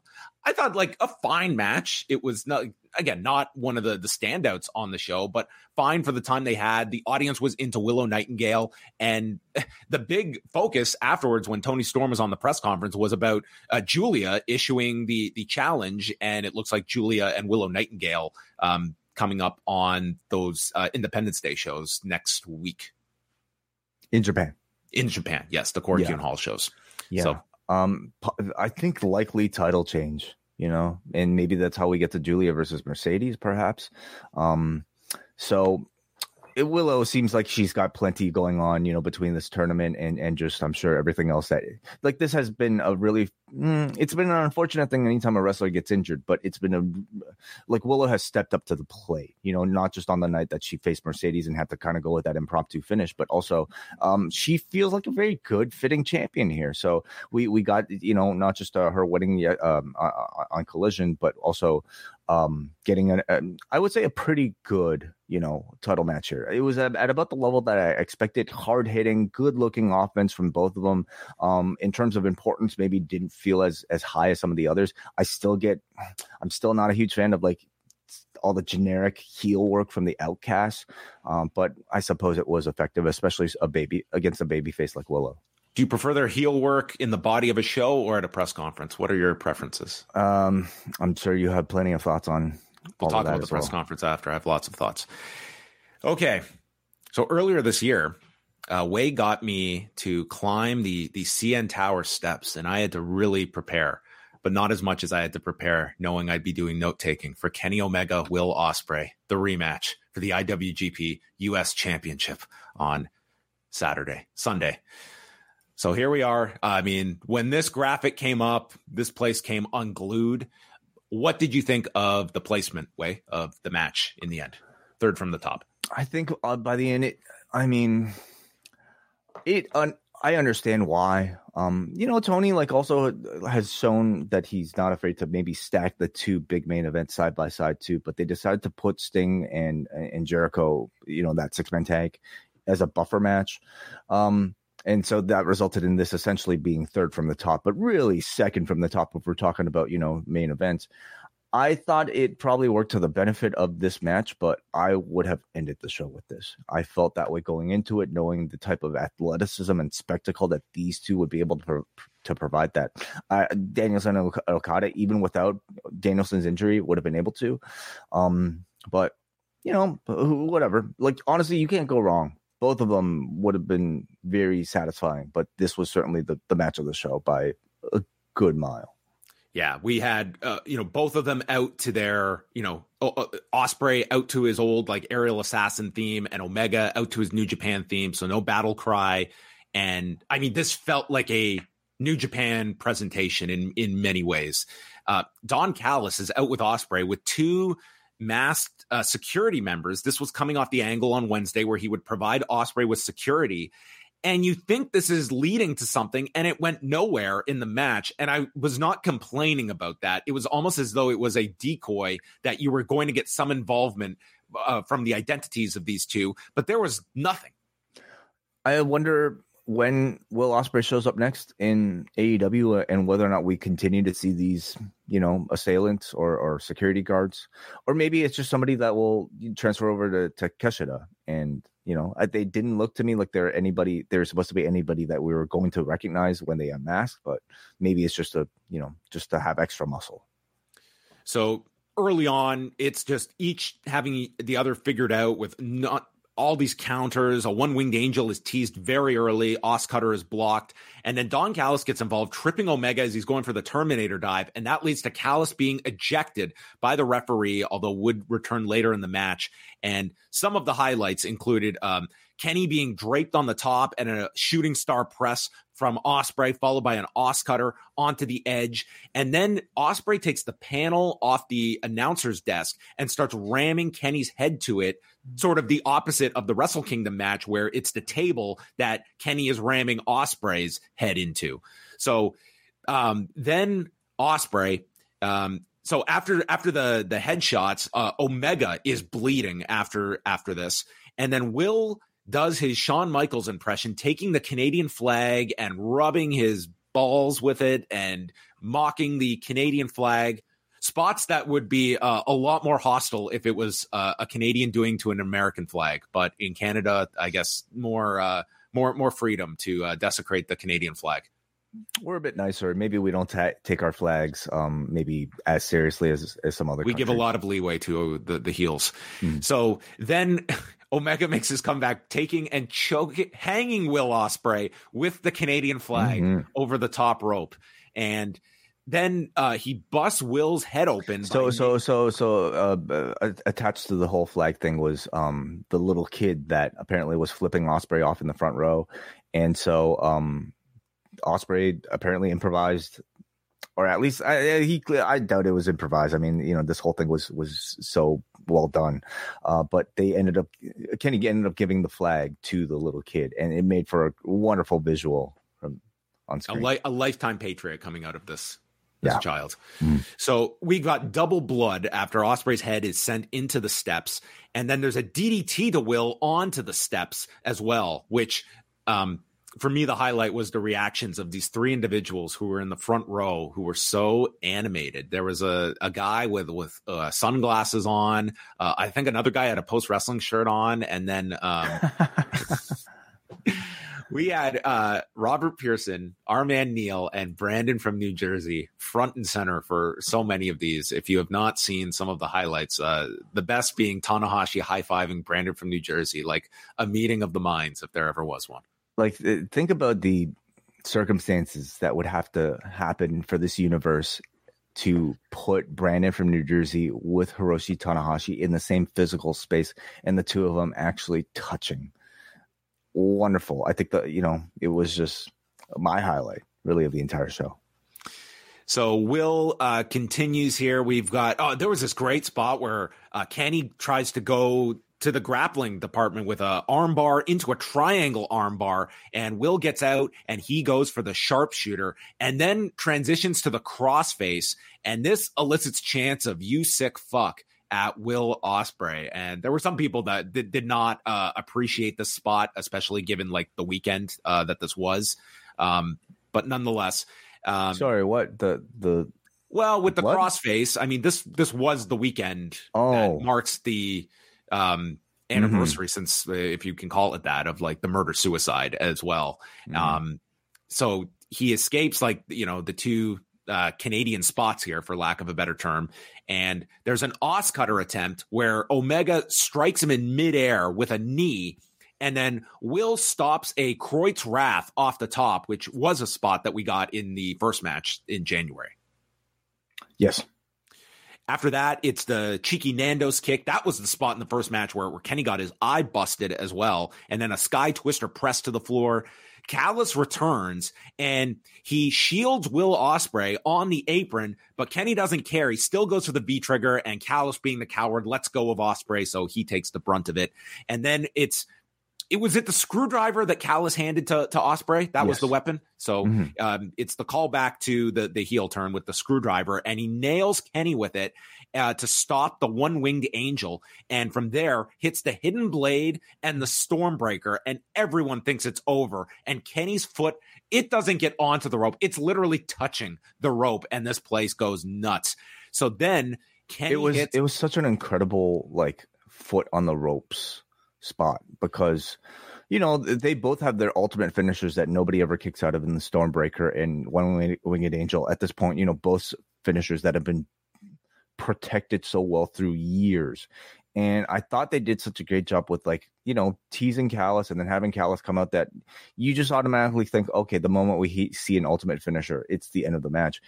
They did this so well, and they positioned their bodies so incredibly well that I was writing in my notes, okay, Stormbreaker match ends. And then I see, looking up, like Kenny's foot actually on the ropes and the match is actually continuing. It completely took this crowd to another level. Yeah, I mean, man, this ending was just unreal. So they go insane for this near fall, and then Kenny is on his knees, and he gets his wrists grabbed by Ospreay, who drills Kenny with the Kamagoye, and then follows with his own One-Winged Angel. Kenny kicks out at one. This was, to me, the pop of the night. This was the best spot that I'm going to remember from this match, was this 1 count kick out. And it was both legitimate, belief in this baby face that this crowd had, and also that this is continuing as well. It was so well done. Yeah. This 1 count kick out. I just thought it was amazing. And again, you're talking about the One-Winged Angel, of which I believe only Kota Ibushi has kicked out of. Mm-hmm. And nobody kicks out of it unless, of course, you're Kenny Omega himself. And not only can you kick out of it, you can kick out of it at one. This was very much like a Hulk Hogan type of kick out spot, took me back to WrestleMania 18, where it was something like a rock bottom, and then Hogan kicks out at one, and he just it was a big Hulk up moment for Kenny that completely worked. Yeah, and much like Hogan would do with some of his bigger matches, came back with a Kreutz Wrath onto Will Ospreay. Took a Tiger Driver 91. So that was what's probably going to be the most focused upon spot of the entire match. It is the prelude to the finish as Ospreay hits a Tiger Driver 91. And this was the most frightening thing I have seen in a long time, and one that I think a lot of people were uneasy with seeing. And I'm watching this, and first of all, you're just holding your breath watching this and hoping this guy is okay. And then you're also thinking about, listen, I cannot just totally dog this spot when these are two guys that are coming in. The weight of the world, of this wrestling world, for not to be too dramatic, is on their shoulders to follow this classic. And here's Kenny Omega. This is his contract year. He is going to sign a deal regardless of what he decides to do. It is millions that this man is going to be standing to make. And he's doing a spot like this. You know what I mean? For a match that is already this classic. listen, I can understand like the level to try and deliver the greatest match ever, but man, I don't ever want to see this. It's too much for me. The margin for error is like, look at this. And yeah, listen, it's, that's where the expectation level is. And I don't know. It to me is too far, but people are going to have different definitions of what is too far, performers and fans. Yeah. There's always going to be a constant chase for that memorable moment, that everybody will be talking about. And, in many professional wrestling matches, it's moves where people have teased, some form of head trauma, some form of paralysis, I suppose. Without knowing the limits of the performer, it's hard for me to say like what should be acceptable and what's not. I don't even necessarily know, how Kenny is feeling coming out of this, but this one looked really, really risky. Even more so than usual, Tiger Driver 91s that we've seen from Masawa. This was very, very scary. But it's a rough year. What do you mean? 91. Oh yeah. You asked Bryan Danielson about it, whether or not this type of thing.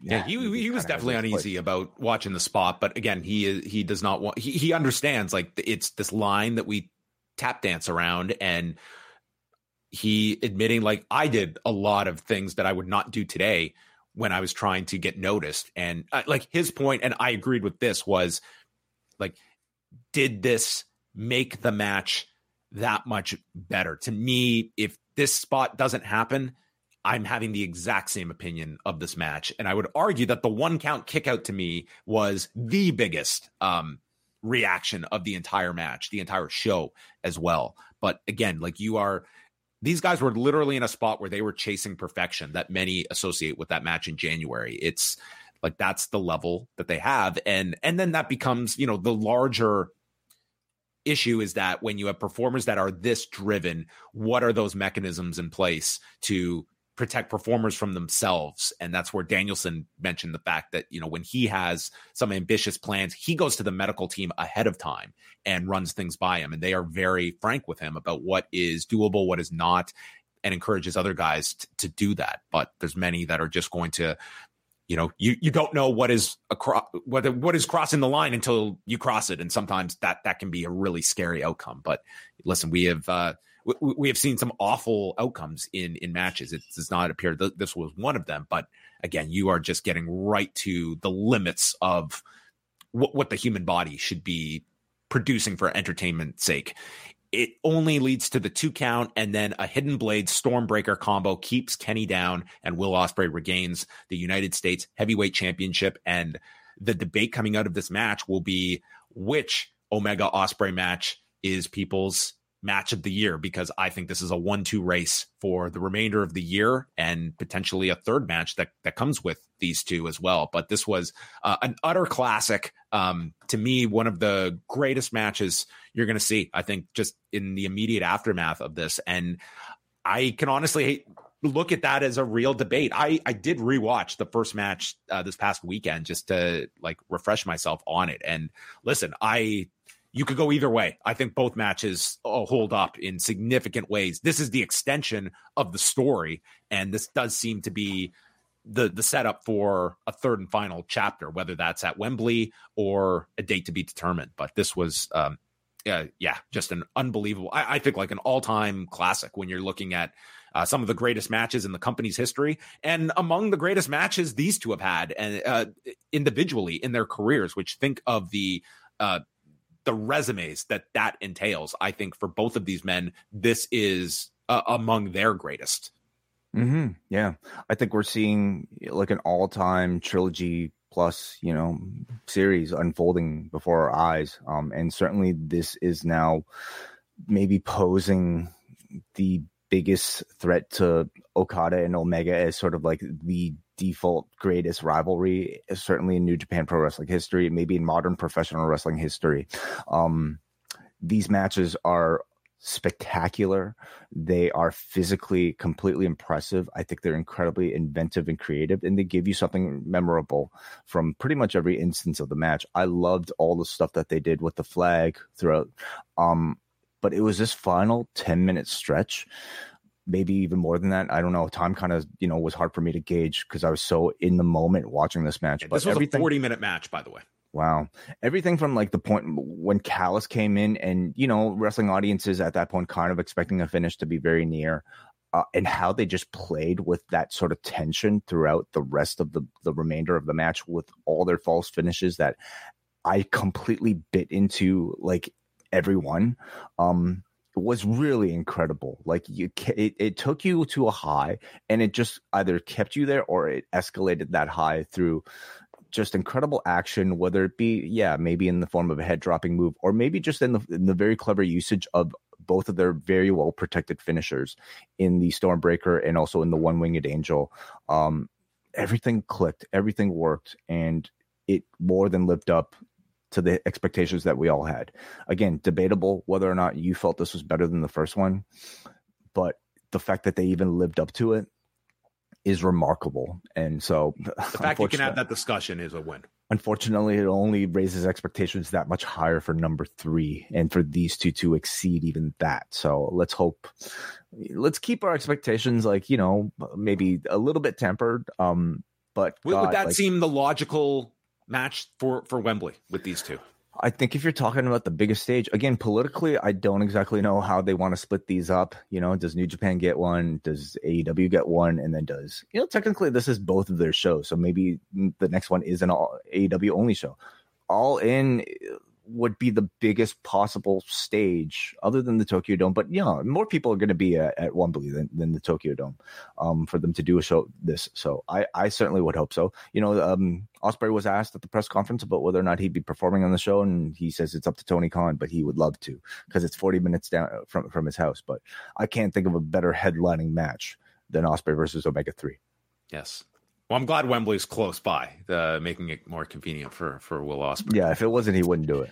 Like, you're a different area code. It's anyway.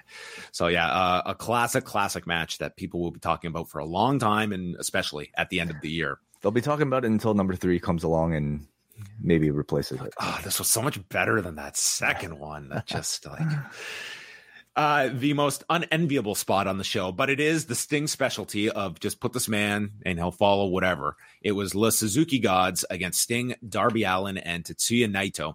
And this was Sting's first match in this building since facing Bret Hart in November of 1999, which, to put into perspective, was 1 month after Hiroshi Tanahashi's debut. And I'm sure before some of the roster members on this, like, how old was Billy Starks born? This was 2 years before Julia Hart was born. Okay. All right. So the big focus was on Sting and Jericho having their first interaction in a match. There was a Scorpion Deathlock applied to Jericho, and then after it's broken up, a triple Sex Gods pose with Jericho, Suzuki, and Guevara. Guevara, man, he nearly killed Sting at one point.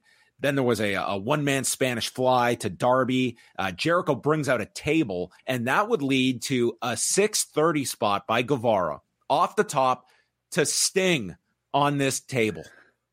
Yeah, I think a lot of people saw this and suspected that Sting was supposed to get out of the way.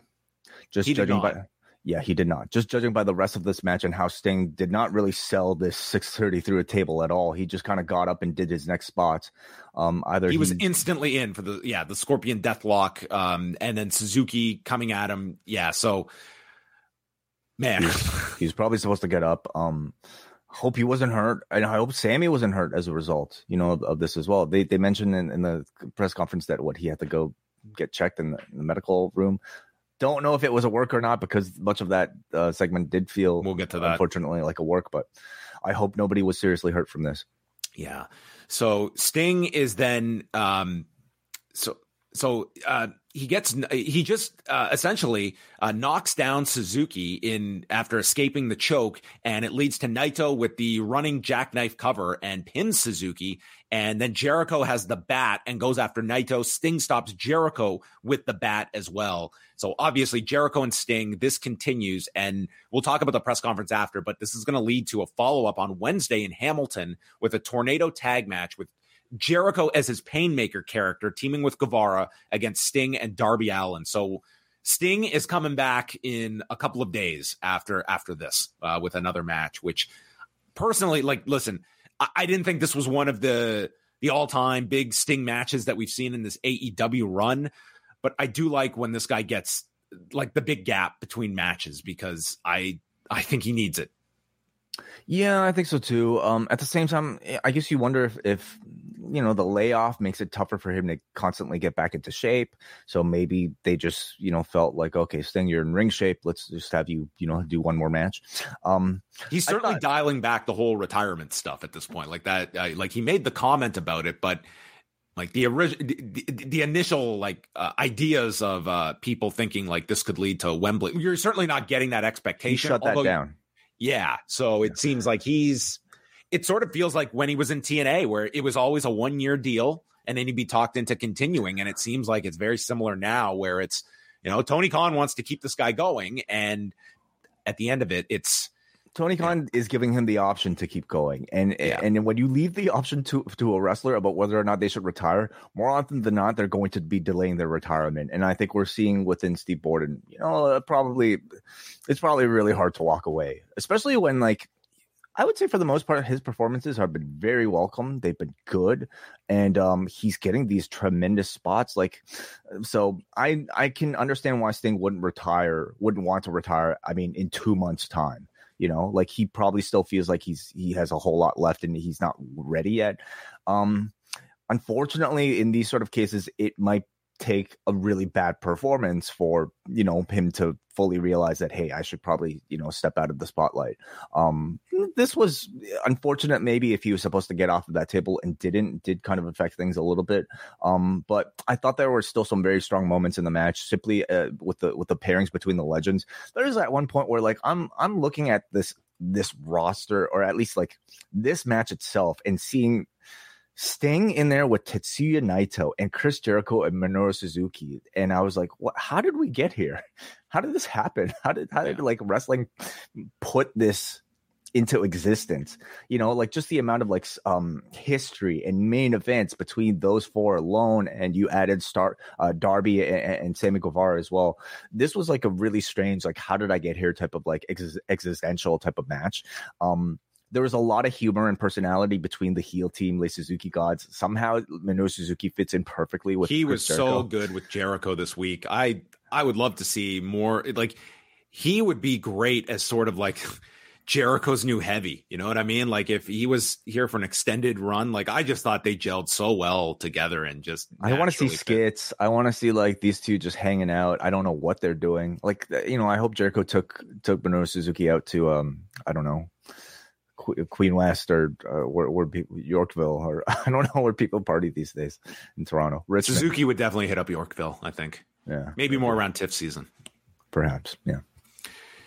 The main event, it is Kazuchika Okada and Bryan Danielson. Awesome video just to set this up. And it's all built around who is the best. And we have the lights go down. And first, it's Okada coming out to the Rainmaker theme, which made Danielson really angry, which he would explain later, almost like a method actor in some ways, the way he described this, where he was explaining he's in the back and he said he was already in a bad mood about something going on that he wouldn't get into, non-wrestling related. But then he hears the Rainmaker theme and the money dropping and everyone going crazy for the gaudy look of Okada. And he put himself in his younger self where he grew up poor. His dad never had money. And his dad's dream was to get to a white sandy beach, and he never could. And it's making him angry to come out to this match against this guy who's being celebrated for wealth and consumption. And to me, that is a level that I don't know how many performers get into that level of headspace. for a match as Danielson did here. That it was like a guy getting into character at the level of like a deep method actor. Sure. Yeah. I mean, I'm sure whatever you need to do to, ramp it up and to add that extra little bit of aggression. I believe he actually came out first. So Danielson. Are you sure? Yeah. Because I think the money maybe then he was after. describing this in the ring. That he said like this was what was going through his head during. Yeah, it must have been because the way he explained in the press conference was then the music, his Europe theme hit, and then suddenly he was like brought into this other mood as well. Okay, well, I don't exactly know like the order of his own emotions, but Brian did come out first. Okay, well, he came out to Europe. The final countdown. Yeah, Danielson said he has not listened to since 2009 when he left Ring of Honor. One of the biggest reactions of the night, actually. One of the moments of, I think, genuine shock from, certainly me sitting with Ahmad and WH all looking at each other like, wow, like Tony Khan did it. I think at this point, we kind of all know that it's a very expensive song. Tony has alluded to, for them to purchase. And it's a one-time only thing, at least tonight. But they do have the rights so that all the replays will have this on it. Yeah. But it made for an incredibly special moment, and one that I'm sure spoke to, anybody who might have seen a bit of his ROH run. But even if you didn't, like, it's just like such a classic banger of a song, very much, here in Kansas for the Young Bucks. So a wonderful little moment that apparently costs as much as a wrestler's contract. Yeah. This apparently did not come cheap. So they start, some of the highlights include Okada doing his dive over the rail, and he's going for the Rainmaker, but instead has to land a drop kick after missing with the Rainmaker. And Okada blocks a dive to the floor and tries a Rainmaker on the floor, which is ducked, and Danielson hits the Busaiku knee and then takes a tombstone by Okada on the ramp, throws him into the ring, and then comes off the top with an elbow drop. And apparently Danielson's arm was out. He said the arm was in an unsafe place, and that's where this injury occurs, where Danielson believes he broke his right forearm. And this was, less than an hour after the match that he's describing this. So maybe he's in a sling as well in the press. Oh, it was all like the entire arm was in like a brace. And he's thinking that the early prognosis is this will be a 6 to 8 week injury for him. But again, like once he gets it fully checked out, we will see what the exact injury and timeline is going to be. But if you thought this was just phenomenal selling by Danielson, no, his right arm was completely compromised, and he had to think on the fly here. And he said one of the things, like, just he needed something, and thus he did the yes chant with the one arm that he could, because he needed to get the crowd into it. As he didn't get into specifics, but it did affect the final 10 minutes of the match and changing things around. He was obviously going to go over, but how they got there was changed based off this injury and what he was limited to. So he stomps the head of Okada, does the yes chant, and then he's hit by a drop kick. Okada lands a Rainmaker, and Danielson kicks out at 2 and then moves to the label lock, and then hyperextends the arms into this the submission. And this totally caught this crowd by surprise when Okada taps. The first time he's tapped since 2015 in the G1 with Nakamura, and like this crowd exploded for this finish because of the uniqueness of Okada tapping and using a submission that I don't think people were naturally trained to expect. But I like the way the match ended with kind of the Danielson story of like where he would win the match in all these different ways that we saw last year. And then he has all these different tools at his expense. So not even realizing the injury, I thought this was an outstanding main event. This was my second match on the show. This and the 4-way I thought were comparable matches. But what did you think overall? Well, first of all, like I was watching the match, noticing the arm sell, and I mean, this being Bryan Danielson, you just your first thought is, wow, this Bryan's doing a really good job selling his arm. But I also wondered, like, did I miss the spot where like Okada was specifically targeting the arm that led to this? I also like had somebody mention to me that it might have been the seizure cell that he was like, which he did midway through the match, and the trainer had to come in and check on him. that somehow result in some sort of like arm paralysis. That would have made sense, I suppose, too, from a Bryan Danielson type of like creative selling biological perspective. But it turned out to be a bit more just kind of practical and real than that. And I think that completely should recolor my opinion of the match. That now becomes the story of the match. The fact that Bryan Danielson in the main event of one of the most, stacked lineups in the history of, I would say, professional wrestling, had to basically improvise or at least wrestle the last 10 minutes of this match with a broken arm. I thought the finish was very surprising and in a great way because, I first of all didn't expect Danielson to win. I think Okada is just so protected, especially going into, the G1 whereas Danielson has pretty much kind of lost a whole lot that I expected Danielson to lose. So for that alone, I was surprised. The content of the match alone, I'll say, like, watching it, I don't know if it was maybe the length of time or the fact that it was trying to follow something like Omega versus Ospreay in terms of spectacle. I couldn't really get into a good chunk of the match, until maybe closer to the end. And I think a part of that is just the Okada main event style as well. A bit of it is the Danielson main event style as well, where I think Okada is best paired with somebody spectacular like an Ospreay or like an Omega to kind of like really make some of those early moments special. Danielson is a much more methodical, type of pro wrestler, and both of them are more like, simmering types of wrestlers. And you can only imagine the run up to the finish that was originally planned between these two and how that was going to look. So I wasn't maybe as into this one as certainly, Ospreay Omega, but, maybe even not as much as like I was expecting myself. But I also think it's probably a match I would have enjoyed more maybe watching on commentary or watching on television and noticing a lot more of the subtleties. So again, it's one I definitely want to rewatch. I enjoyed it quite a lot live. I thought it was a very different match from Ospreay and Omega, but I just thought like the story that they had of sort of like teasing the Rainmakers and Danielson sort of, having to overcome this injury at the end, that even in if you're watching it as sort of thinking it's a storyline injury, it's like he's still so good at coming up with, interesting ideas. That the idea of Danielson going down the stretch without the use of his arm, you could totally see that in a Danielson playbook. And that's like, he has so much leeway that you suspect like something that's so out of the norm is completely normal for a Danielson match, that he would of course think about something like this, whereas I don't think too many people are thinking at like the level he is.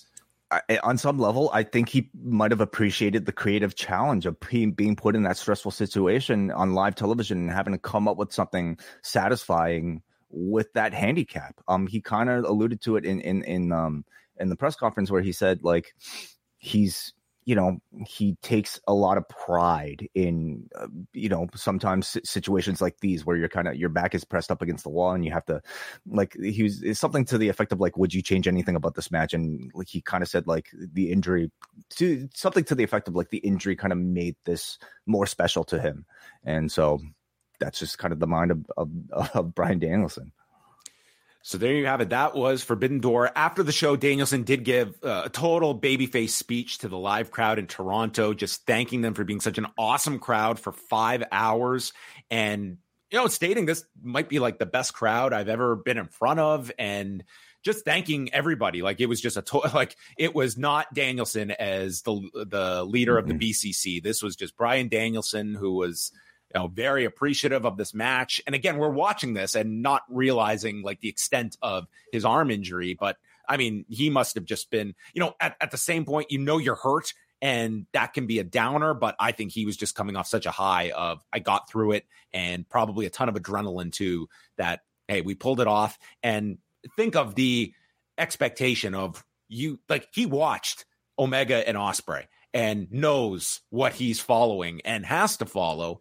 And this was a guy that, famously would be, as your ROH champion, he would sit down, he would watch the entire card before he would have to go out and follow some of those shows. And I mean, that tells you like the level of a veteran that he is, that, in these 10 minutes, how many guys would have just panicked and gone to a finish, or it would have just been a jumbled mess. And here it was, okay, I'm in the main event of a pay-per-view. I don't have the use of my arm.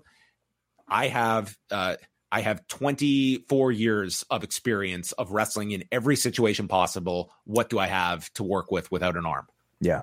And I have the yes chant, which I'm sure he was very grateful for. Yes, which it sounded like he begrudgingly leaned on. That is not in his repertoire these days. But excellent show. Just a tremendous, tremendous event to witness. And one of the, I think, contenders certainly for match of the year, which I think after January 4th, everyone thought was sewing up, but the two people who were responsible for that match are in competition with themselves. I think those are the 1-2 matches of the year so far. And we still have a lot to go this year. I mean, we could get number 3. We could get a third, and you've got a G1 coming up, and God knows what other else you have, but a total thumbs up show. And I think at the very sort of, if you're coming out of this in terms of just a understanding of where the industry is today, I think last year was a major lesson for people just in terms of, how niche is New Japan, how niche is all of the critiques that came into Forbidden Door last year. It overwhelmed people, I think, by how well it did. And this year, to me, it was that times many more. That this is like the state of the industry today. This is not pandering to a small minority of online fans. No, this is where the industry is these days. And this can fill a major arena that are up on all of your stories. And you're either up to speed with the state of the art, or you're behind the 8 ball and not understanding what your audience is craving. And I spoke about this a little bit in the Q&A, but I do feel that one of the benefits that AEW has with a lot of younger people in these positions from a Tony Khan on down is that you have people that are not far removed from being paying fans themselves, that know what appealed to them to spend money on a product. And in other companies, you have people that have been, not a blanket statement, but for a lot, it's people that have been in this their entire adult lives, that came up as fans in a totally different era. And experience can both benefit you in the sense that you have seen it all, you've done it all, but you also can get very entrenched in your ways of what works and what doesn't work. And this is an industry that is constantly changing, and something that didn't connect in one era can be completely different. And it has to be your job to be able to understand that this is a constant rotating sun, that it is constantly evolving. It's constantly changing. And you want to just be able to be up to speed and the very best to kind of be slightly ahead to know what is coming too with the industry. Certainly. Yeah. I think, Tony Khan, for all of his faults, perhaps as somebody that, maybe is sometimes rightfully criticized for not letting a casual viewer in as much as he could with some of his television production styles. I think he also should be applauded for how much he caters to the hardcores. I mean, here's a billionaire son who I guess is a billionaire himself, that is willing to use all of his resources to cater towards fans that are used to having to go through really, really difficult means to just consume some of this stuff. I mean, it wasn't that long ago where there was no Japanese commentary on a New Japan Pro Wrestling service, or there was no New Japan World at all. And now here's a guy who, decided to form a company very much based off of, I think, the type of style and success that New Japan bred, and now has included, so much of that of its roster into one of these main shows. And it's just completely showing that the hardcore fan base is completely massive. Not only can it sustain an entire company, but I don't even think we've really seen the limits yet. Even Wembley, look at that. So this was a great show. Absolutely. And I think it shows that this is a winning concept, and that the New Japan brand still has a lot of life left in it. Certainly the type of star power you have in an Okada and a Tanahashi, even in a Naito, and a Will Ospreay, those are still incredibly big figures. And when you mix them with Kenny Omega and Bryan Danielson and CM Punk, these are massive sort of dream level shows. So we'll see how they top it next year. Yeah. Let's just quickly go over the press conference. I won't go into too much in it, but just going in order, the first guests were Sting and Darby Allin, and just talking a bit about Sting's longevity, the retirement question, and sort of just going like match by match at this point. And, he believed like there was a period a few years ago that he wasn't happy with his performances and where things were going. But I mean, I think generally, the sentiment has been very positive towards Sting in this AEW run as a whole. This was the setup for an angle where Jericho crashed the press conference, came in with the bat, and this leads to the Tornado tag match set up for Wednesday's Dynamite. Now, there was a really just an uncalled for issue where Jericho, who I'm sure was just like acting in the moment, but he took one of the water bottles and nailed it with his bat towards the members of the media and actually hit a guy in the face who was bleeding from this. And I just felt like, listen, I'm not a fan of running angles during these press conferences. That's my own preference, but I understand that they do use these press conferences as extensions of their shows at times. To me, there's no reason that like these media members, like we are not performers. We are not taking part in angles. There should not be anyone that is leaving injured from attending a press conference. Like there is, to me, I understand this is pro wrestling. There is a level of professionalism that I think needs to be exercised. And I was actually pretty upset during the press conference, seeing this happen. And I did check on the individual, and like he appeared to be okay, but he was taken away, right? They did take him outside momentarily to be checked on for like 10 minutes or so. And then he came back, and I'm out of respect to him, I'm not sharing his name because I don't know if he, anyway. The fact is like a guy was injured here, and it was just totally uncalled for.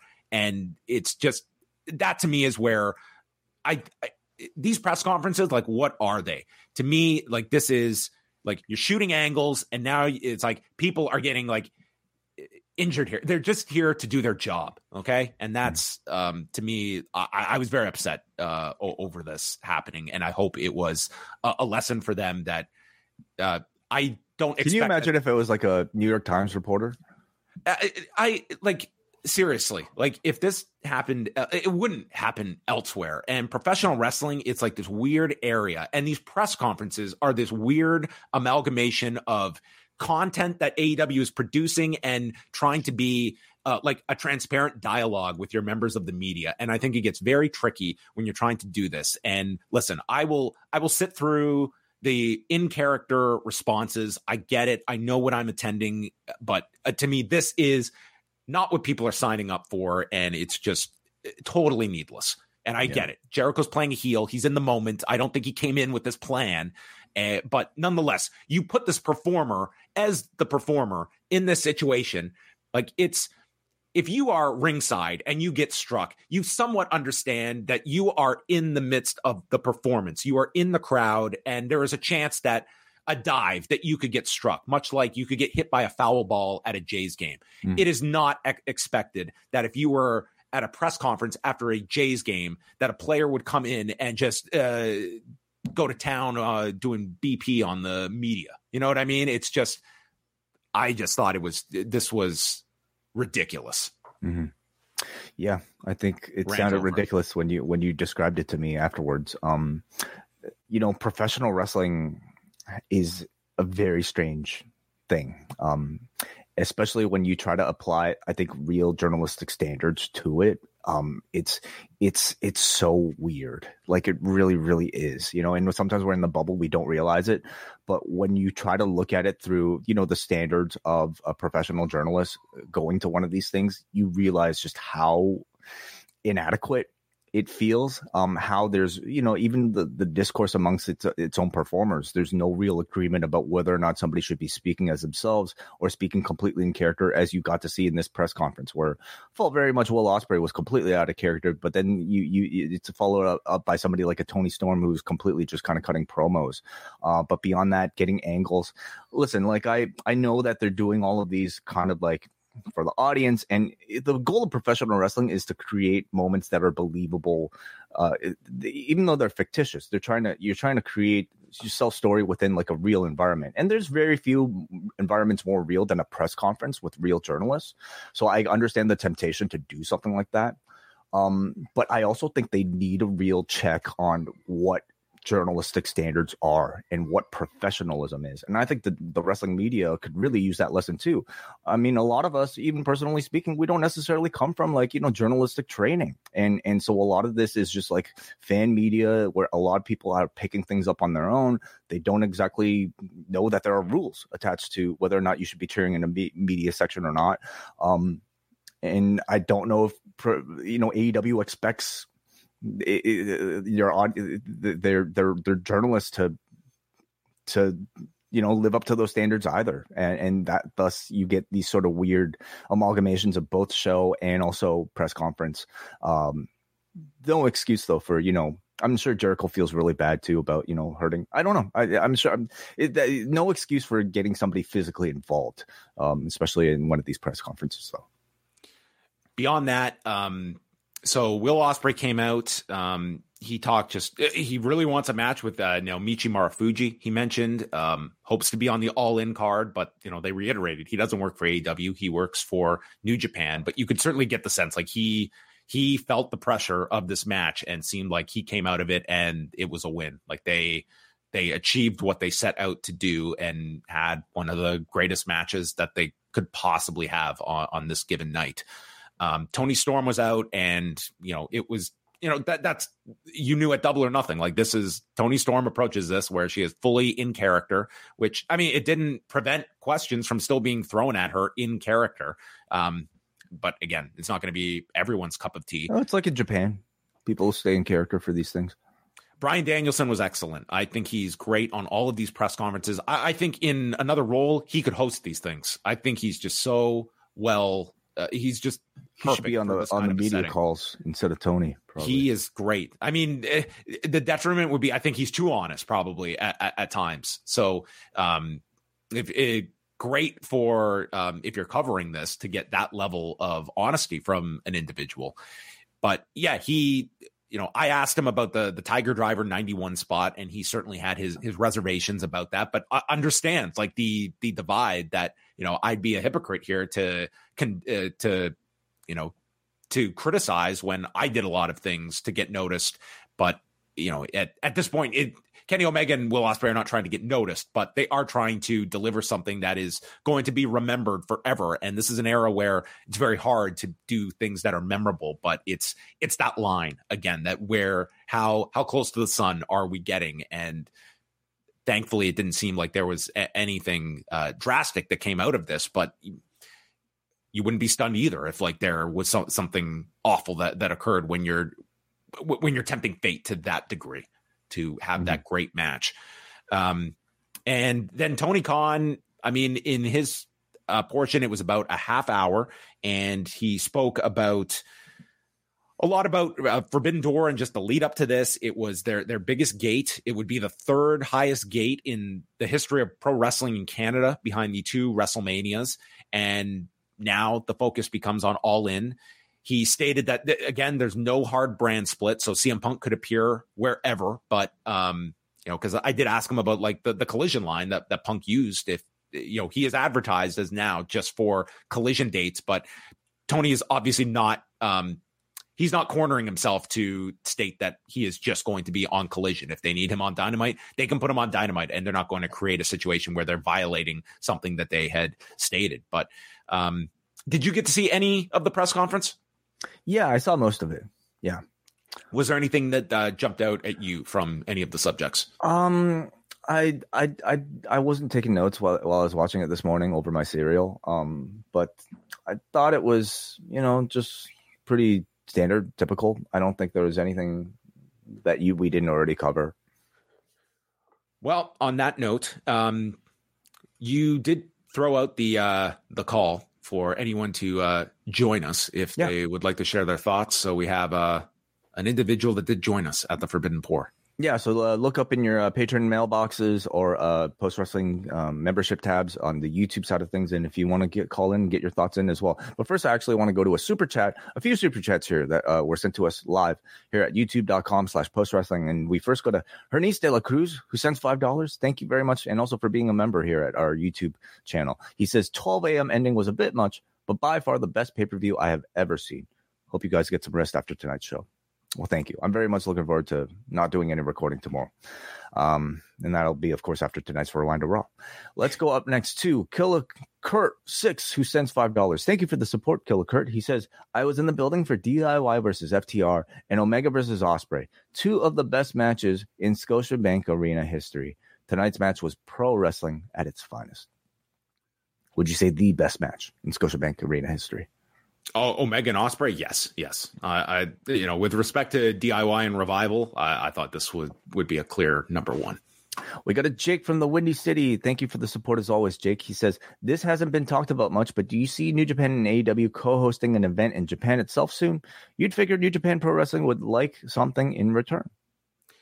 I think that with New Japan, I don't know if this was necessarily like this. To me, it's a bigger show for the North American market than it is in Japan.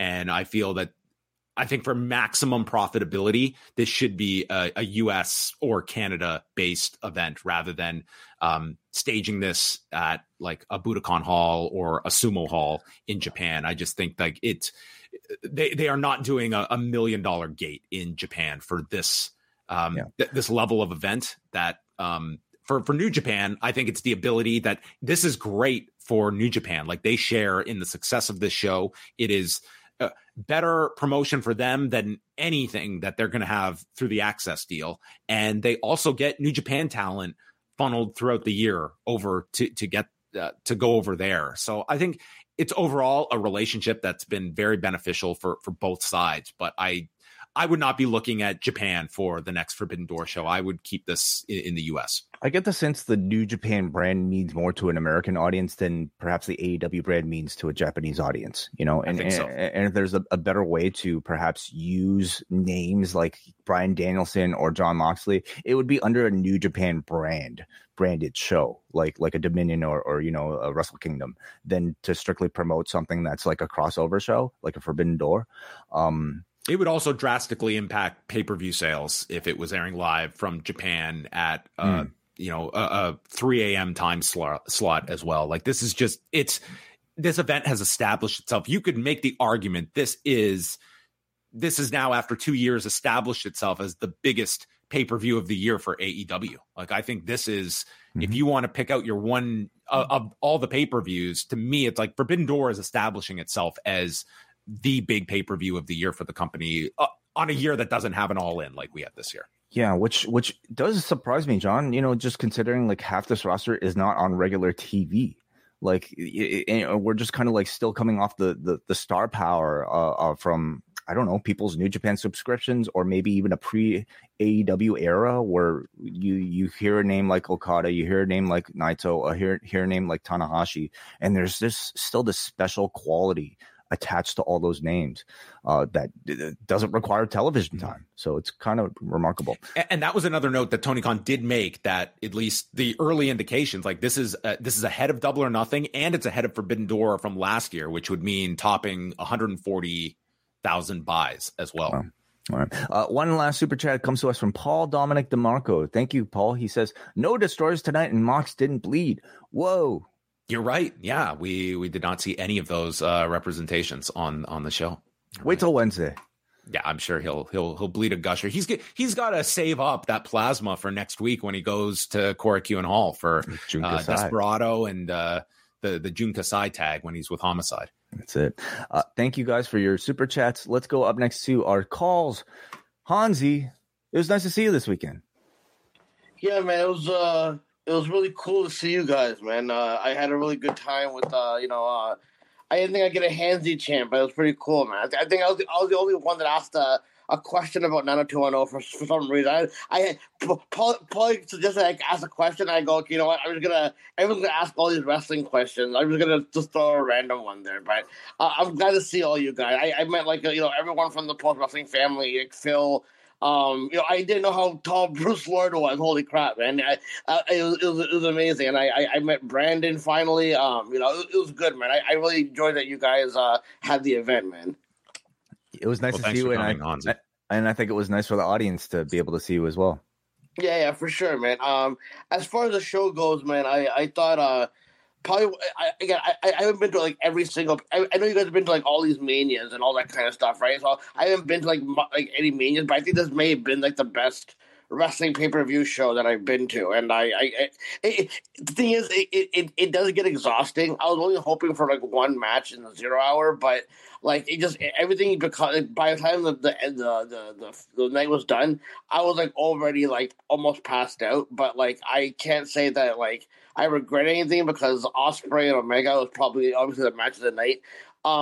Even though I knew Bryan and Okada wasn't going to match it, like I thought it was going to be a second best match. But I can't believe I was actually in the building for the final countdown, because I've been waiting for that for so long. And when it came out, man, I was like singing along all the time. You know what I mean? But I thought it was really good.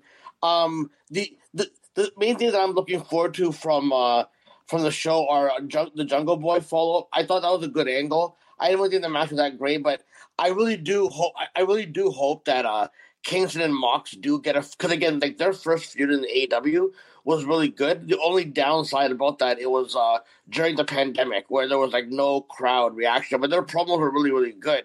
And now that those crowds back, and these guys could probably do a compelling angle with their feud, because there'll be like the crowd will be invested into it. So I'm really looking forward to that. So a lot of things that I'm looking forward to afterwards, between like maybe and before I go, do you guys if they do Bryan versus Okada again, because that looks like it's building for like a potential part 2. Do you guys think that happens at All In, or do you guys think they'll save that for Wrestle Kingdom? And I'll take your comment off the air. But again, guys, thanks for the good weekend. You made my my life more enjoyable. So I praise you guys, and all the success to you guys in the world. Peace out.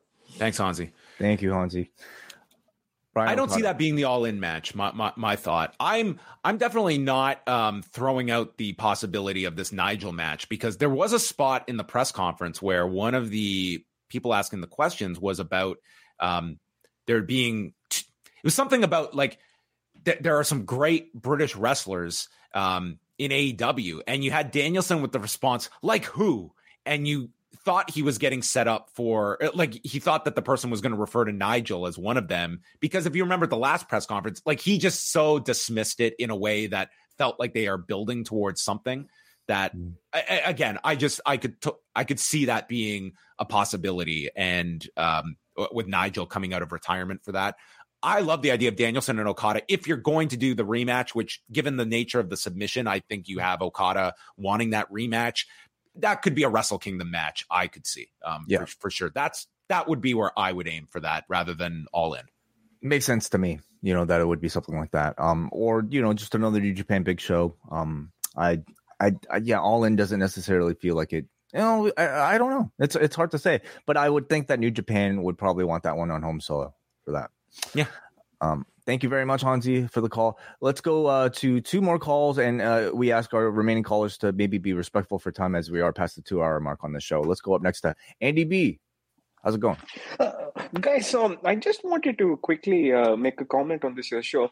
I thought Kenny Omega versus Will Ospreay might have been the best match I've ever seen. A little bit of recency bias. I don't expect to see anything that good for a long time. But I didn't think this show was as good as last year's. I thought last year's Forbidden Door was my show of the year. I don't think we got to those standards just this year, because I really enjoyed the BCC Elite match and Ospreay Omega, but I thought everything else was a little bit up and down. So for me, Mania Night 1 still my show of the year. What did you guys think? Hard to judge directly right now. I mean, I'm the type that has to be reminded of what exactly happened, at Mania 1 and how I felt in those particular moments. I think those are probably the top 2 contenders though right now for a lot of people between shows of the year. Certainly the spectacle of Mania is hard to contend with, but man, in ring. Wrestle Kingdom would be in there. I thought Revolution was an excellent show this year. Like you do have some really solid contenders. This one would be in the mix. I don't know if this is your slam dunk for show of the year. I think certainly the match of the year, I could certainly see going to this show. But even that, I think between the two Osprey Omega matches, you're going to have that debate. Yeah. And as I wanted to quickly throw this question at you. So we're almost at the halfway point of the year. And, and we've got AEW getting on a roll now with CM Punk coming back. And you guys were discussing that there's something he's indicating that this could be his final big contribution to the company, at least on a full-time basis. Do you think him putting over MJF should be like some sort of grand gesture wherein it's like an ultimate passing of the torch and him sort of like riding off into the sunset for some time? Or do you think it's a match they get to the next 4 or 5 months? Thanks, Andy. I think it's something that they could like to me, not knowing all the directions of where they're going. To me, if I'm coming back with All Out in Chicago at the United Center, it's Punk going for the title. I don't see a stipulation like it's like title versus career.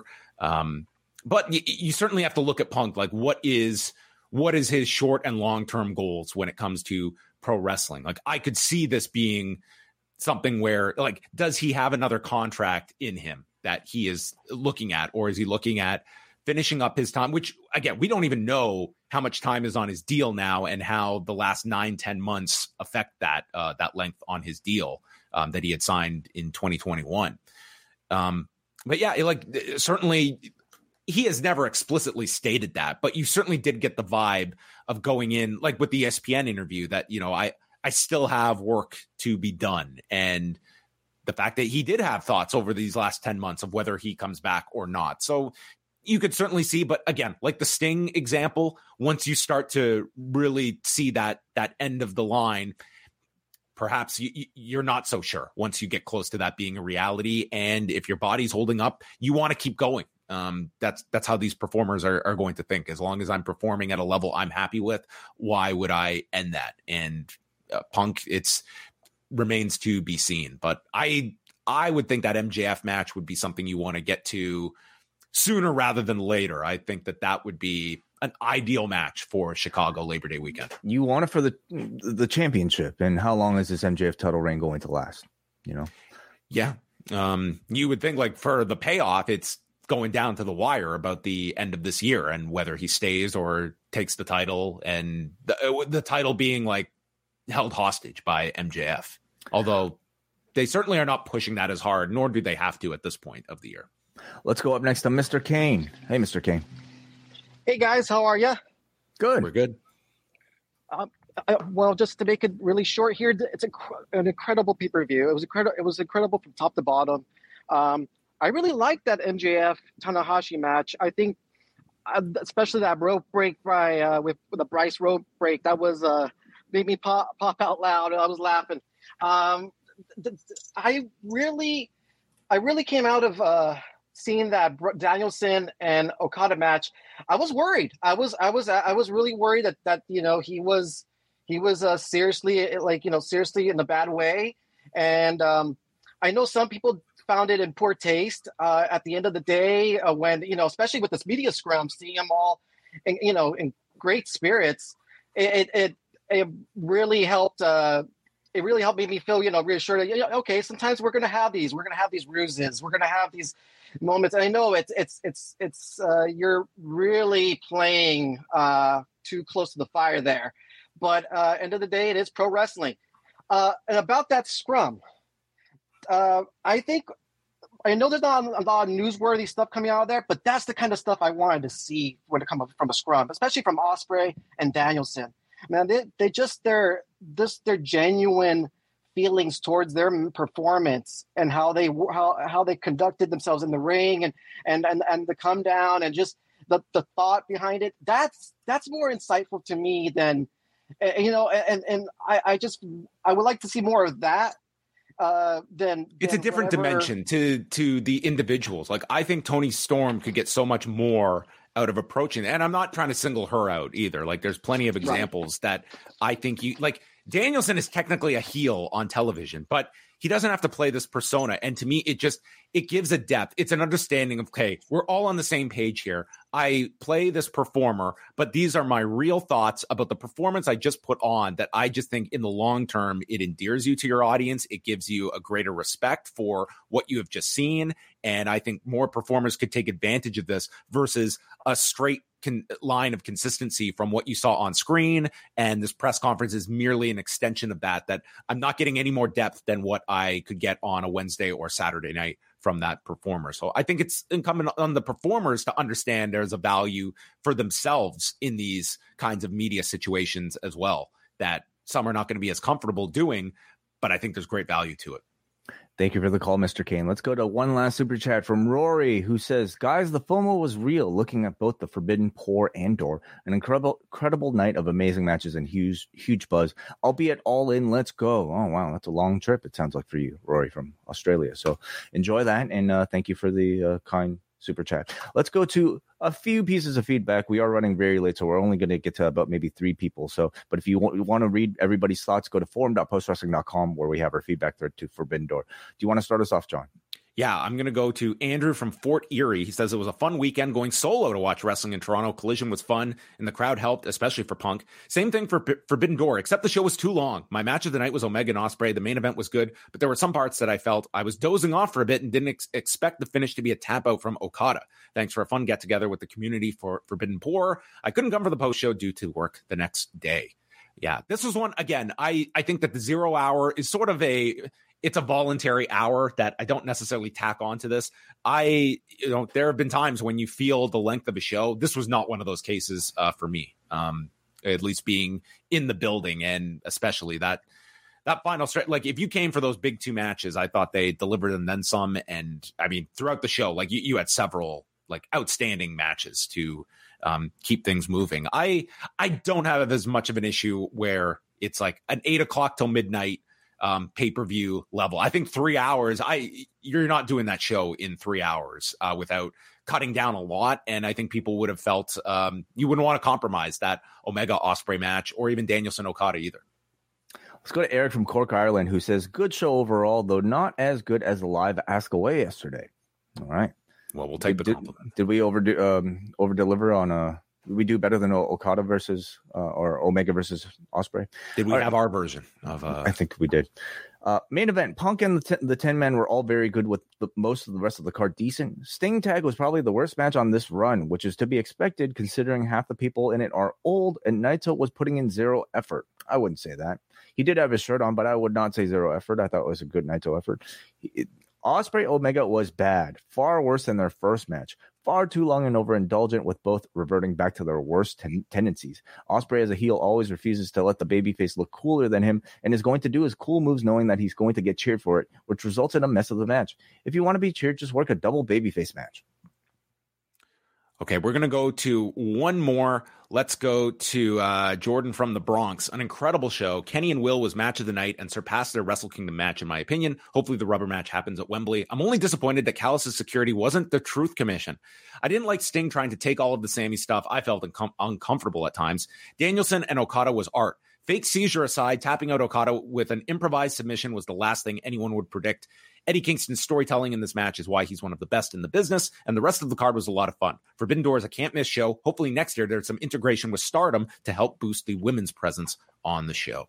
Yes, Stardom did have a pay-per-view on Sunday as well, so that always was going to be an issue that was going to prevent that from occurring. But given the advancements with Julia, I think that certainly there is a groundswell of demand to see Stardom integration with AEW in the future, and I'm sure that it is something that they will address with the amount of comments that you see going in and coming out of this show when it comes to that as well. And Julia, to me, would be probably at the top of your list of the talent that you would want to export. And I kind of like the idea of one representative coming over at the beginning as opposed to just a whole slew of talent. Like, you can do that in the future when you have the right show set up and the right sort of architecture for a show. But Julia just coming in as your one representative to start, I think that's the way to begin things. And it looks like they're going to get the ball rolling on that with Willow.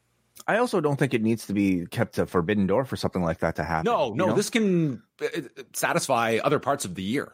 Mm-hmm. Yeah. Okay, on that note, we have surpassed the 2-hour mark. Thanks to everyone that joined us here for a special Monday afternoon edition of the show. Yes, we are back tonight for Rewind to Raw. We will be live at 11 Eastern, so join us then. We'll catch up on any news that's going on and then get into Raw from Savannah, Georgia. So again, a big thank you to anyone that we got to see over the weekend at the Forbidden Pour. A big thank you to all of you and for tuning in today as well. So, Wade and I are going to get some rest and then come back for 3 more hours of wrestling tonight. Join us if you enjoyed these reviews by supporting at postwrestlingcafe.com or video.postwrestling.com. For the next several weeks, we're going to have at least 4 shows a week in a row. So those of you that only listen to us Mondays or Wednesdays, you can get us pretty much every single other day of the week by signing up at postwrestlingcafe.com, where we have our MCU later reviews of Secret Invasion coming out. We have our Dark Side of the Ring reviews after Rewind to Dynamite, Rewind to SmackDown on Fridays, Rewind AEW Collision Course with Kate and Sino every Saturday/Sunday now, and soon to come the G1 as well. So lots of great stuff over at postwrestlingcafe.com. Yes, it is the support that keeps Post Wrestling running. Postwrestlingcafe.com, video.postwrestling.com. You can sign up now and you get a whole month to check out everything, 4 shows per week for the foreseeable future on the cafe. So thanks to everyone for joining us, and we will speak with you tonight.